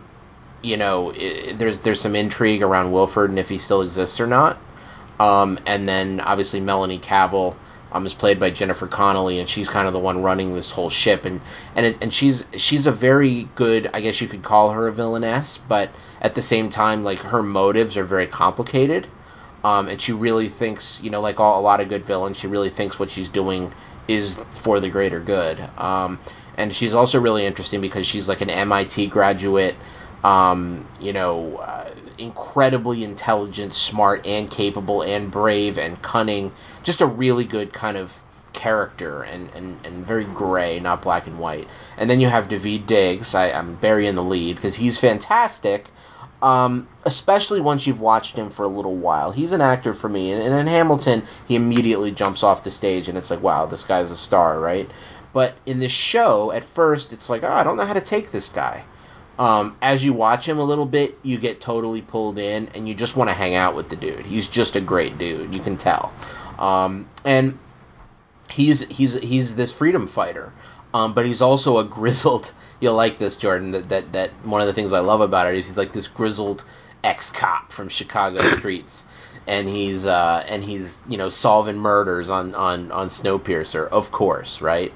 So the first 4 episodes or so are kind of a procedural, but they start to reveal like the dirty underbelly of the train, and he's in a love triangle, and there's all this kind of intrigue as it goes, and he's got this mission. I'm actually about 1 or so episodes from the end, so I don't know exactly how it ends. I have a pretty good idea, but season 2 has already been almost completely shot. Also, there's a huge, awesome twist when you find out who the Snowpiercer murderer is, which I won't tell you, but it's awesome and surprising and interesting, and also a little far-fetched, of course, like these things tend to be. And so I just think that it's intense, it pulls no punches, it's hardcore, it's really entertaining. It's also the kind of show that you got to be in the right mood to watch. Like, there are some shows that anytime you put it on in front of me, I'm down for it. This is one of those shows that, I gotta be in the right mood, and if I'm in the right mood, I'm loving it. But if I'm not, I'm kind of not loving it. So anyway, in that very long-winded way, I will say that Snowpiercer is my number 3, even though it's very recent. Got a little recency bias going there, but, in terms of taking a comic, and then that was even made into a movie, which I liked, and then turning it into a series that I love, that's a big win. So, that's my number 3. Very, very nice. I need to check it out because I really enjoyed the movie, and that's one. It's an interesting. It went to TBS. I just think that's an interesting network for a show like that. So it was gonna. So it actually. You're not wrong though, because I think actually what happened was it was on TNT, and then TBS was gonna be the company to release it. I think they're related in some way. Okay, gotcha. And then they went back to TNT. Gotcha. So you're on the trail there, man. Much like nice. the titular detective in Snowpiercer. Yeah, the TV show. Oh yeah. Cool. It's one I want to check out. I love the movie, obviously. Yeah, but, it's great. Yeah, at some point I'll hopefully check out the show. It's excellent. You definitely should, especially once there's a couple seasons, and you can just binge through it. It's a really good binge. It's just a fun. I was watching it like one episode a night, so like what I would call like the spaced binge, and it's just really fun. So cool. Guess that brings it back to me for number 2. All right. So like I said, my top 2, I don't think they'll be surprising if you know me. I bet you I can guess one of them for sure, and I'll let you know after if I'm right. I mean, I don't think it's definitely not that hard. My number 2 though is a movie that a lot of people like. It has one of my favorite fight scenes, favorite characters. Yeah. It's just got such a great vibe to it. And I it feels inevitable, and they're doing the sequel was okay, and I don't know how the next one's going to be, but the original Kingsman is just an absolute blast of a time. I was back and forth on this because I was like, God, Matthew Vaughn's made 2 really good adaptations of non-Marvel superhero or non-Marvel DC books, and I was like, well, I also really liked Kick-Ass back in the day. I haven't seen Kick-Ass in a long time, and I worry how well that would hold up, which went a long way towards me picking this one because I watched Kingsman recently, and it's just always a blast. It's great. Taron Egerton's great as Eggsy. He makes him rough but really likable, and you root for him and his progress. Colin Firth is great in an action role. This is where I first saw, oh my God, I'm blanking. Sophia Boutella as Gazelle, and she's awesome as this bizarre character with knives for legs. Mm-hmm. And I know it's just a purely fun movie. It's one of those movies that I stop on. Back when I had cable, if it was on HBO or something, I would always stop and watch a little of it because no part of that movie isn't fun in some way. Obviously, yes, the church scene is an absolute standout of action cinema for the past decade. But I honestly my favorite scene in the movie is Eggsy's fight against Gazelle at the very end, because it's so just the danger is palpable, and it's so fun and well shot. And really the whole movie is. Again, like I said, the sequel is fine. I feel like it goes a little too excessive in terms of the things that they thought people liked about Kingsman, and I don't even think they're wrong that people like them. But the villain wasn't as strong. The plot was kind of whatever. It sort of shuffles off Roxy, who I really liked in the first movie, by killing her. And it's fine. They don't do that much with the American agents either, and the betrayals you can see coming a mile away. The sequel's just fine. I'm interested in The King's Man. I hope it's good. I think the throwback vibe, and it looks like they did a real wild take on Rasputin, so I'll definitely see it. I hope it kind of gets back on track, and I'd still be hopeful for a third Kingsman movie, but that first one, I don't know that they'll ever top it. It's just a blast. So Kingsman is my number 2. Nice, man. Nice pick. What you got, Kev? Pick. And I'd say Matthew Vaughn's all his movies have a really just certain vibe to them. They're so energetic. My 2 favorite of his are Stardust and X-Men First Class. And Stardust is kind of a the original Stardust story was published actually as a Vertigo book, but it's more an illustrated novel. It's not really a comic. But that's a really fun one. But no, the first Kingsman holds up well. Yeah, it's a good one. Yeah, no, I need to see Stardust, but yeah, First Class is hands down my favorite X-Men movie. Sure, it's a good one. Very Stardust? Cool. I'm forgetting what that is. Stardust is based on a Neil Gaiman book. It's yeah. Yeah, it was this this peasant is trying to catch a star to give to the girl he loves, but then the star is the one he falls in love with, and it's this, and then there are these noblemen trying to chase after her, and big contemplate, like there's witches and magic and all this stuff. So very high fantasy, really really quirky and fun. Nice. But yeah. Okay, well that brings me to my number 2. This one, I don't think this will be a surprise at all for anyone who knows me. This is similar to what Jordan said about Kingsman, just like as far as one that just I had so much fun with the first time I saw it in theaters. I love watching it anytime, streaming it or on or Blu-ray or whatever. It's just I love the animation, the talents behind the screen, all the voice actors, the Adventures of Tintin, which I think man, every time you bring it up, I'm just like, why haven't I seen that yet? Like, I think you would like it. I mean, it's like, I know you're not nearly as big into animation as like me or Jordan, but I like it though. Yeah. Yeah, sure.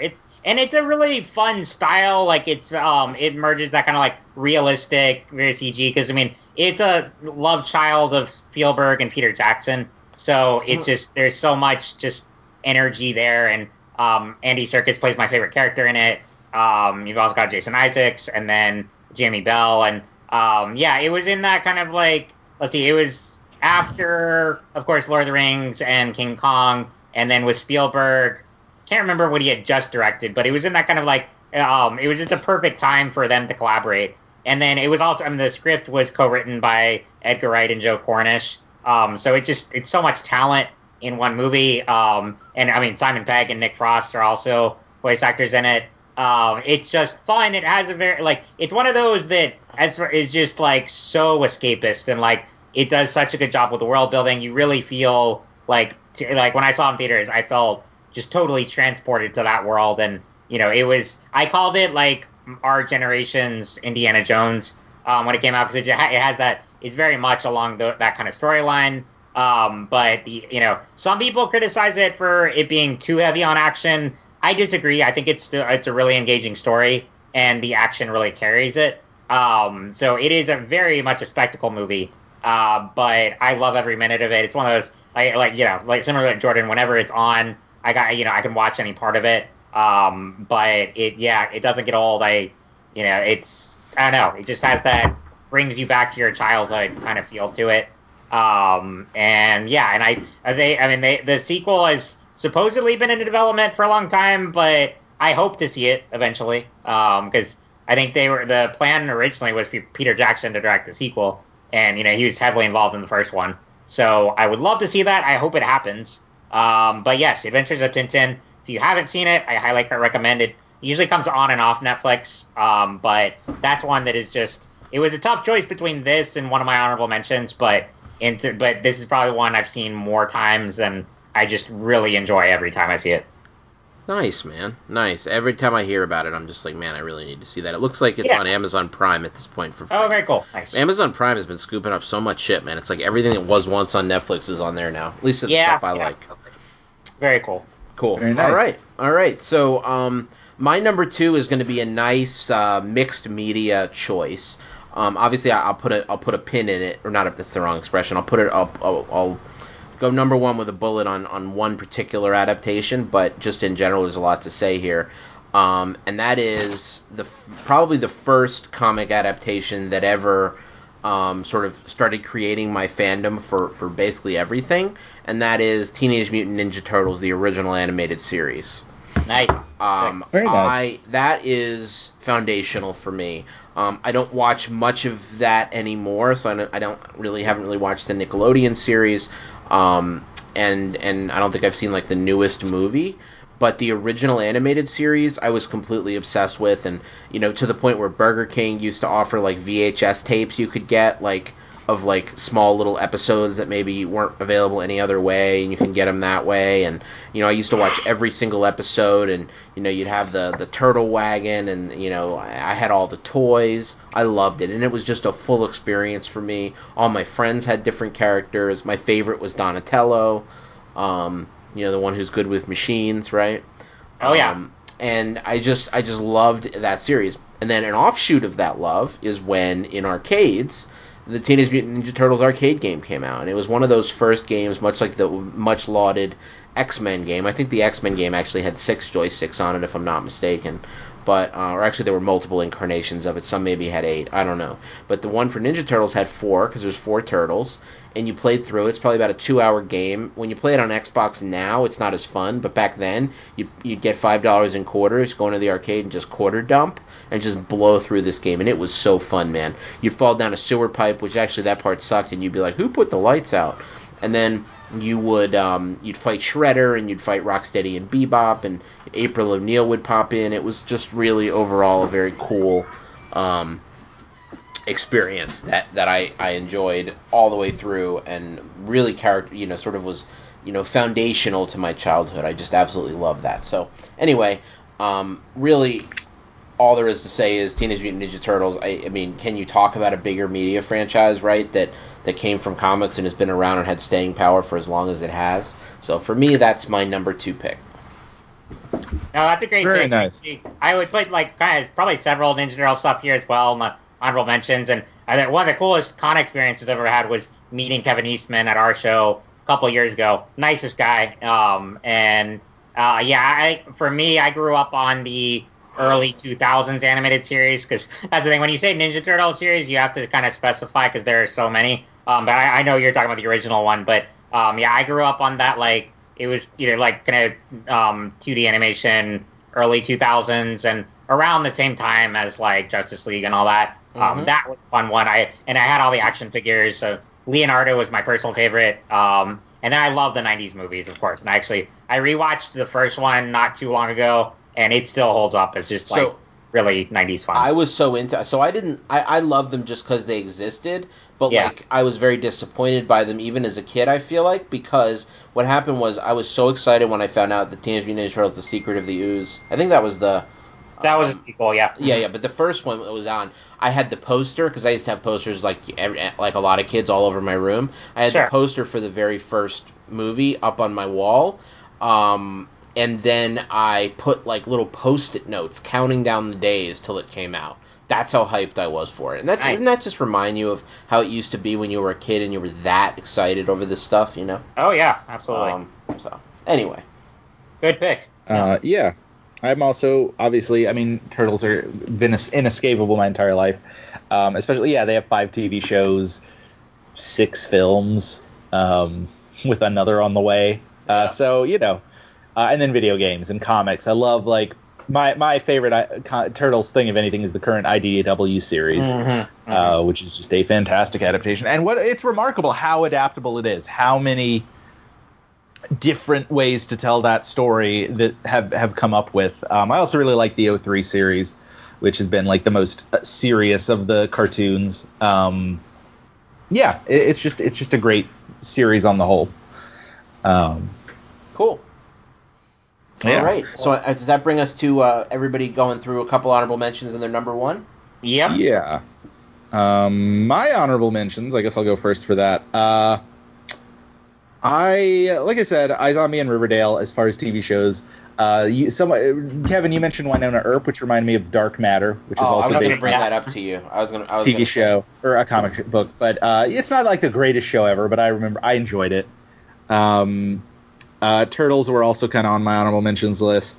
But as far as other big things, I considered The Addams Family because it is based on like a single panel jokes, but I was like, it's more like a New Yorker type, like one-off panel. I was like, I could have included it if I wanted to, but it wasn't like a comic book. I also had, like I said, Kick-Ass. And then my last big honorable mention was Dread, the Carl Urban version. Oh, right. Right. Yeah, the one that takes place all in one room, much like Edge of Time, man. One building. One building, I mean. Yeah. You love Control, and that I know. I'm just fucking with you. So. Yeah, but with all kinds of like warping and reality shifting and shit. Not to jump completely off topic, but I have been playing the AWE DLC. Oh yeah, is it good? Yeah. If you're willing to say anything's good about that game, okay. I've never seen you hate play something longer. All right, cool. Anyway, so yeah, those would be my honorable mentions. Do you want me to go ahead and do my number 1? Yeah, man. Okay, my number 1, it's Scott Pilgrim. I'm not gonna. That's what I thought was gonna be King. Yeah, I thought you were gonna say that when you said Kingsman. No, yeah, I love Scott Pilgrim. It's my favorite Edgar Wright movie.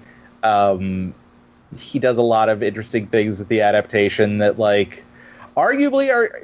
It's so interesting because it was made so entwined with the end of the book series, because the last book, I think, came out just, like, a month or two before the movie dropped, so they were making the movie before it was over, but Brian Lee O'Malley was heavily involved and on set for a lot of it. 2010 was just a great year for Scott Pilgrim. So you had that. You had The Game, which is another great adaptation. Yep. But the movie just...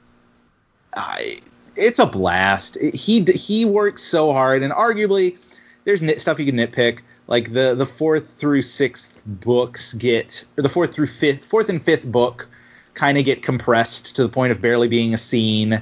If those are your favorite X's, it's probably like... But although even in the book series by that point, the X's became less important than the narrative, and Scott's journey to realize his own toxicity and try to grow up. And the movie does a really good job of translating that. It does have a tendency to soften Scott a little bit and give him slightly less of a shitty edge, but not too much. And it still comes through very much how much he needs to grow as a person.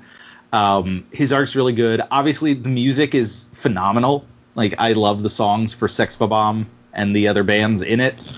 It just has such a, like, underground vibe to it that it feels like Edgar Wright brought... I get the sense he and Brian Lee O'Malley probably got along really well and had a lot of the same sensibilities. And, like, given the way he'd proven he could do big action with Hot Fuzz, he translates very flawlessly to this very video game, higher sense of, like, hyper reality world. The fight scenes are great. The CGI holds up really well. It has all of these people who would go on to be, like, super famous in it. So it's a delightful movie. I never get sick of it. I watched it just a couple weeks ago and was like, yeah, Scott Pilgrim rocks. So yeah, Scott Pilgrim rocks. Scott Pilgrim vs. the World is my probably favorite non-Big Two comic adaptation. Awesome, man. That's while not super surprising, definitely passionately told, man. Nice. Yeah. No, it's my favorite. It's like my favorite director making a kick-ass movie, so it's not too hard of a guess. Sure, absolutely. I didn't know you liked that more than Shaun of the Dead and Fuzz. I really didn't. Shaun of the Dead is foundational, and I love it, and in a way it kind of transcends, but I do think Scott Pilgrim is his best movie. I feel like he got to go the most hog wild. I think Hot Fuzz is really good too. I think his movies are very much like, what are you the most into? And I'm very into video games and that sort of like coming of age story, whereas Baby Driver is his movie about loving music, and The World's End is a movie about being like in your 40s. So that's a movie I'm going to go back to in like 15 years and probably get a lot more out of. Mm-hmm. But and I'm very excited for his next movie, which is his first horror film. So, really? But Scott Pilgrim, I love that movie. I'll go ahead and say, it was very hard putting Scott Pilgrim in my honorable mentions and not in my top three, because I was torn between that and Tintin, because for all the reasons you said, I love Scott Pilgrim too, and I also just rewatched it a couple weeks ago, showed it to my cousin, because it was the 10th anniversary just a few weeks ago, and it's another shame of COVID. They were gonna re-release it in theaters on the 10th anniversary, but I of course own it and everything. But yeah, for all the reasons you said, it's still, it holds up so well. It's, I think, my personal favorite Edgar Wright movie. It kind of goes back and forth, but I still lean towards Shaun of the Dead because that was the first one I saw. It's very foundational, and I don't know, that for me is still the most entertaining out of all of them. But I could say that also about any one of them, really. And yeah, I'm really excited about his next one as well. But yeah, for all the reasons. So Scott Pilgrim is definitely in my honorable mentions, but really hard not to put that in my top three. But there's some good ones. So yeah. Okay. But what other honorable mentions? Okay. And what's your number one? Absolutely. So other honorable mentions. This one I don't think it's too surprised. I don't know if I've ever talked about it with you guys, but The Crow, the '90s version. Whoa. I don't know. Have I ever Deep talked about it cuts, with you? man. Deep cuts. No, I don't think we've ever discussed it. Us. Yeah, I don't know. Okay, yeah, I mean, trying to think the first time I saw it, like, I don't know, I feel like I watched it on Netflix one time, and yeah, it's very 90s, and it's like, I never read the comic, but that's one I really love the aesthetic of, and I've always argued, I think Alex Perez would make a great Batman movie, particularly Batman Beyond. I think they should hand the reins over to him for that. I think Dark City is his masterpiece, but The Crow is a seminal movie for him. And obviously, there's the tragedy surrounding it that Brandon Lee died during production. So it's always like there's things that it's like cursed for that. But I think it holds up as a really entertaining, very unique aesthetic of a comic book graphic novel adaptation. And yeah, it's very noir. It takes place entirely at night. At times it's excessive and I'm not going to say that the script is the greatest thing by any means, but it's still, I rewatch it from time to time, and I think it still holds up. So that I definitely want to put on honorable mentions. And then the other one, I know I've never talked about with you guys because I only watched it for the first time a few months ago with a coworker, and that is Road to Perdition, which also probably many don't know is based on a graphic novel. And it's kind of one of those it's a 2010 movie that feel like sort of fell under the radar, but it was directed by Sam Mendes, who's obviously doing really well now. And it did win, similar to his other movies. It looks amazing. It won Best Cinematography that year. Rocks. I love that movie. I'm glad. No, I'm glad to finally discuss it because it was one of those I didn't see it when I was a kid when it came out. But yeah, I watched it for the first time a few months ago, and I showed it to my dad recently too. Really enjoyed it.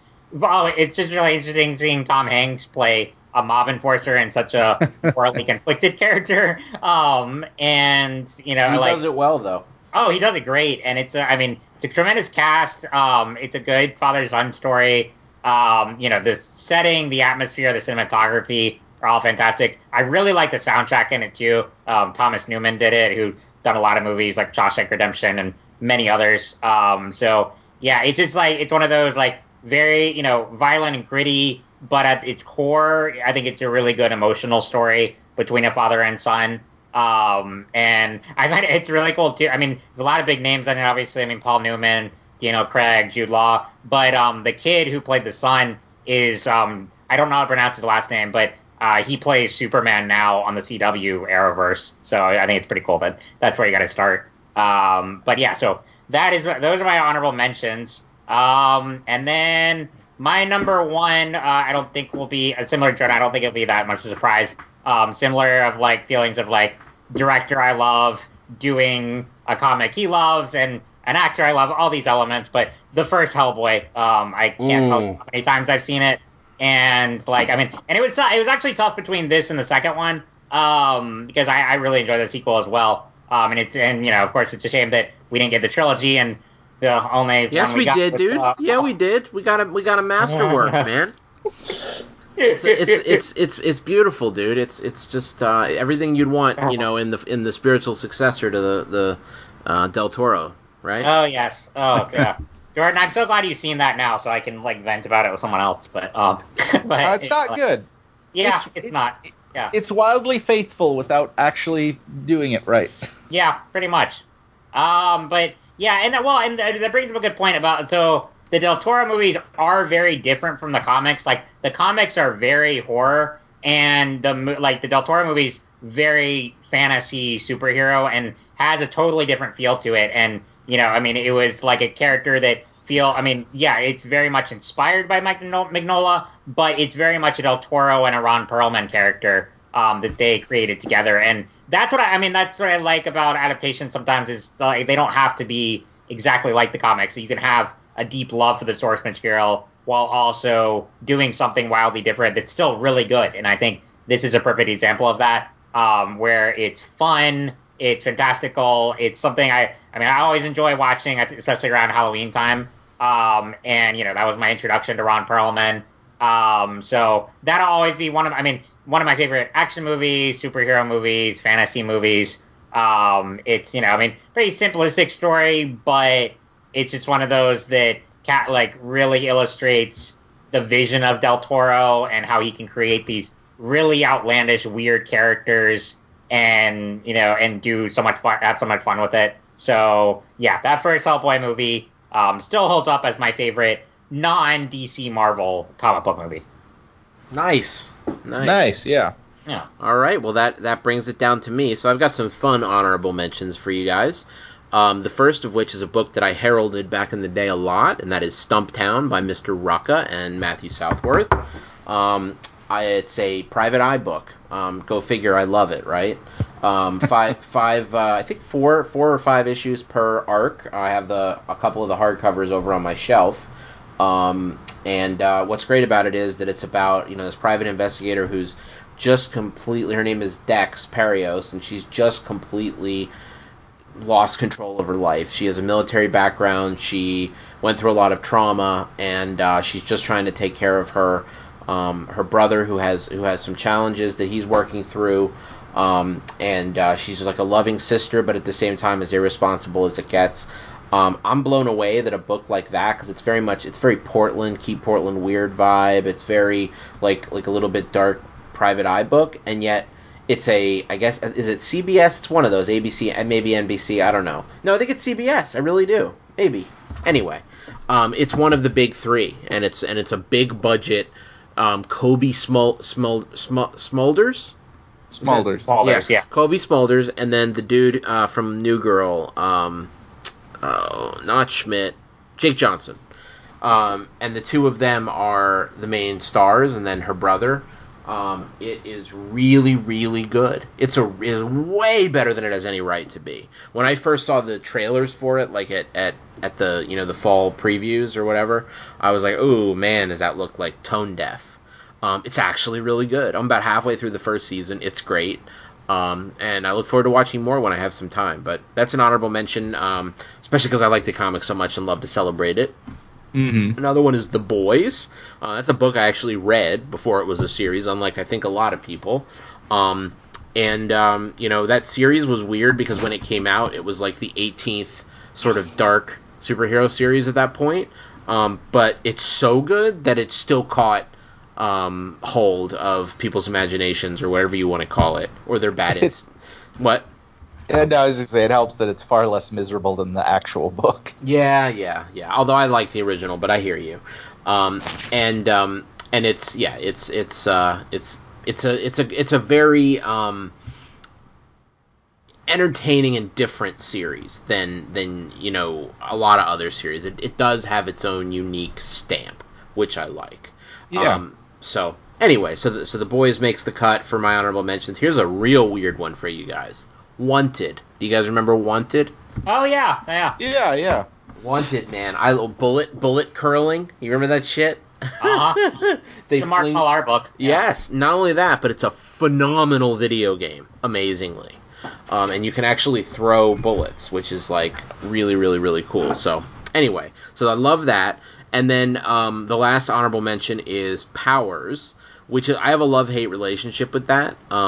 It's really weird because it was like the only PlayStation series ever. And it's a really good show. However, it's one of those I have to be in the right mood for, and if I'm not in the right mood for it, I kind of hate it. So it's like very love-hate for me. But it was a good series, ended way before its time. If it was in this current climate and it weren't behind a PlayStation Network paywall, I think it would have done better. But anyway, so those are my honorable mentions. I had a couple more that were kind of interesting, but real deep cut I'll throw out there for people. It's called Wild Palms. Believe it or not, that started as a comic book. I'll leave it at that. And I'll move on to my number one, which is based on a comic series that's one of my favorites of all time. Jordan and I know we both love this book. And I cannot believe that it is not already a massive hit TV series or movie or something. I just can't believe it. And it's called Fables, by Mark Willingham. Bill Willingham, excuse me. I cannot believe that Fables is not a TV series with like 7 seasons by now. It's so perfect for it. And a lot of it's, fair use. Like, they could use a lot of the characters that are in there and make that series. I don't know why they haven't. Maybe it's in production. But anyway, the only adaptation we've got so far is an absolute masterpiece, and it's called The Wolf Among Us. It's actually a video game. It's by Telltale, and the Telltale developers who made it, there's videos out there, they are the biggest Fables fans ever. They love it. So what they did was they took Fables, they took Bigby Wolf and Snow White, and they put them in a murder mystery. So it's like made for me. It's a comic I love, it's a genre I love, and it is so much fun, and there's twists and turns, and it's great to play. I think I can't say that there's any comic adaptation in any genre that I like more than I like The Wolf Among Us. So for that reason, and I'll just leave it like that and drop the mic, The Wolf Among Us, Telltale, video game, Fables adaptation, Fables the TV series 2022. Can we please make that happen?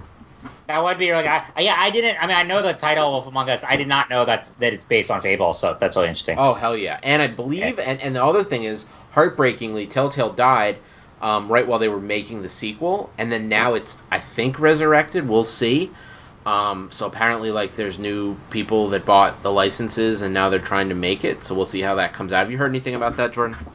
Nothing's particular. I still haven't finished The Wolf Among Us. Oh, so. Dude. I don't know what you're doing, man. Finishing Borderlands, which I know you love, but finishing the Borderlands one and not Wolf Among Us, I don't know how you do it, man. The Borderlands one is amazing. It's like my second favorite game of that style. I what is the first Life is Strange? Yes. Yeah, cool. Have you played 2? No, the thing was, because I burned out on them because there were so many coming out at once then. And then I was gonna, because Tell Me Why is free on Game Pass, I enjoyed the first episode and I was like, oh, let me go pick up Life is Strange 2. And it is the most expensive game of that style. $40. Yeah, it's $40, and I was like, it's not that it's not worth it. I was just like, I was expecting what it had been, and it probably should be more because of the work that went into those games. That's not our expectation. Yeah. But no, I love Fables. Obviously, they were developing it for TV at one point, and they ended up just making Once Upon a Time instead. Yeah. Which is a great first season or two. Actually, I like Once Upon a Time up through really about halfway through the 4th season, and then after that, it's a hot mess. And it's arguably a hot mess before that, but in an enjoyable way. Yeah. It's kind of the definitive show where they had one season of story, and then they had to keep going. Yeah. Yeah. But it's never a good thing. Cool, man. Well, hey, this was super fun. This is a really good one. I'm glad we got to celebrate some mainstream comics with the Fandome chat and Mr. Boseman, and then obviously talking about the adaptations that we really enjoyed, and this was really great. Cool. Well, on that note, I am Rich Lepore. Jordan Alseca. Kevin Schaefer. We'll see you all soon. Take care.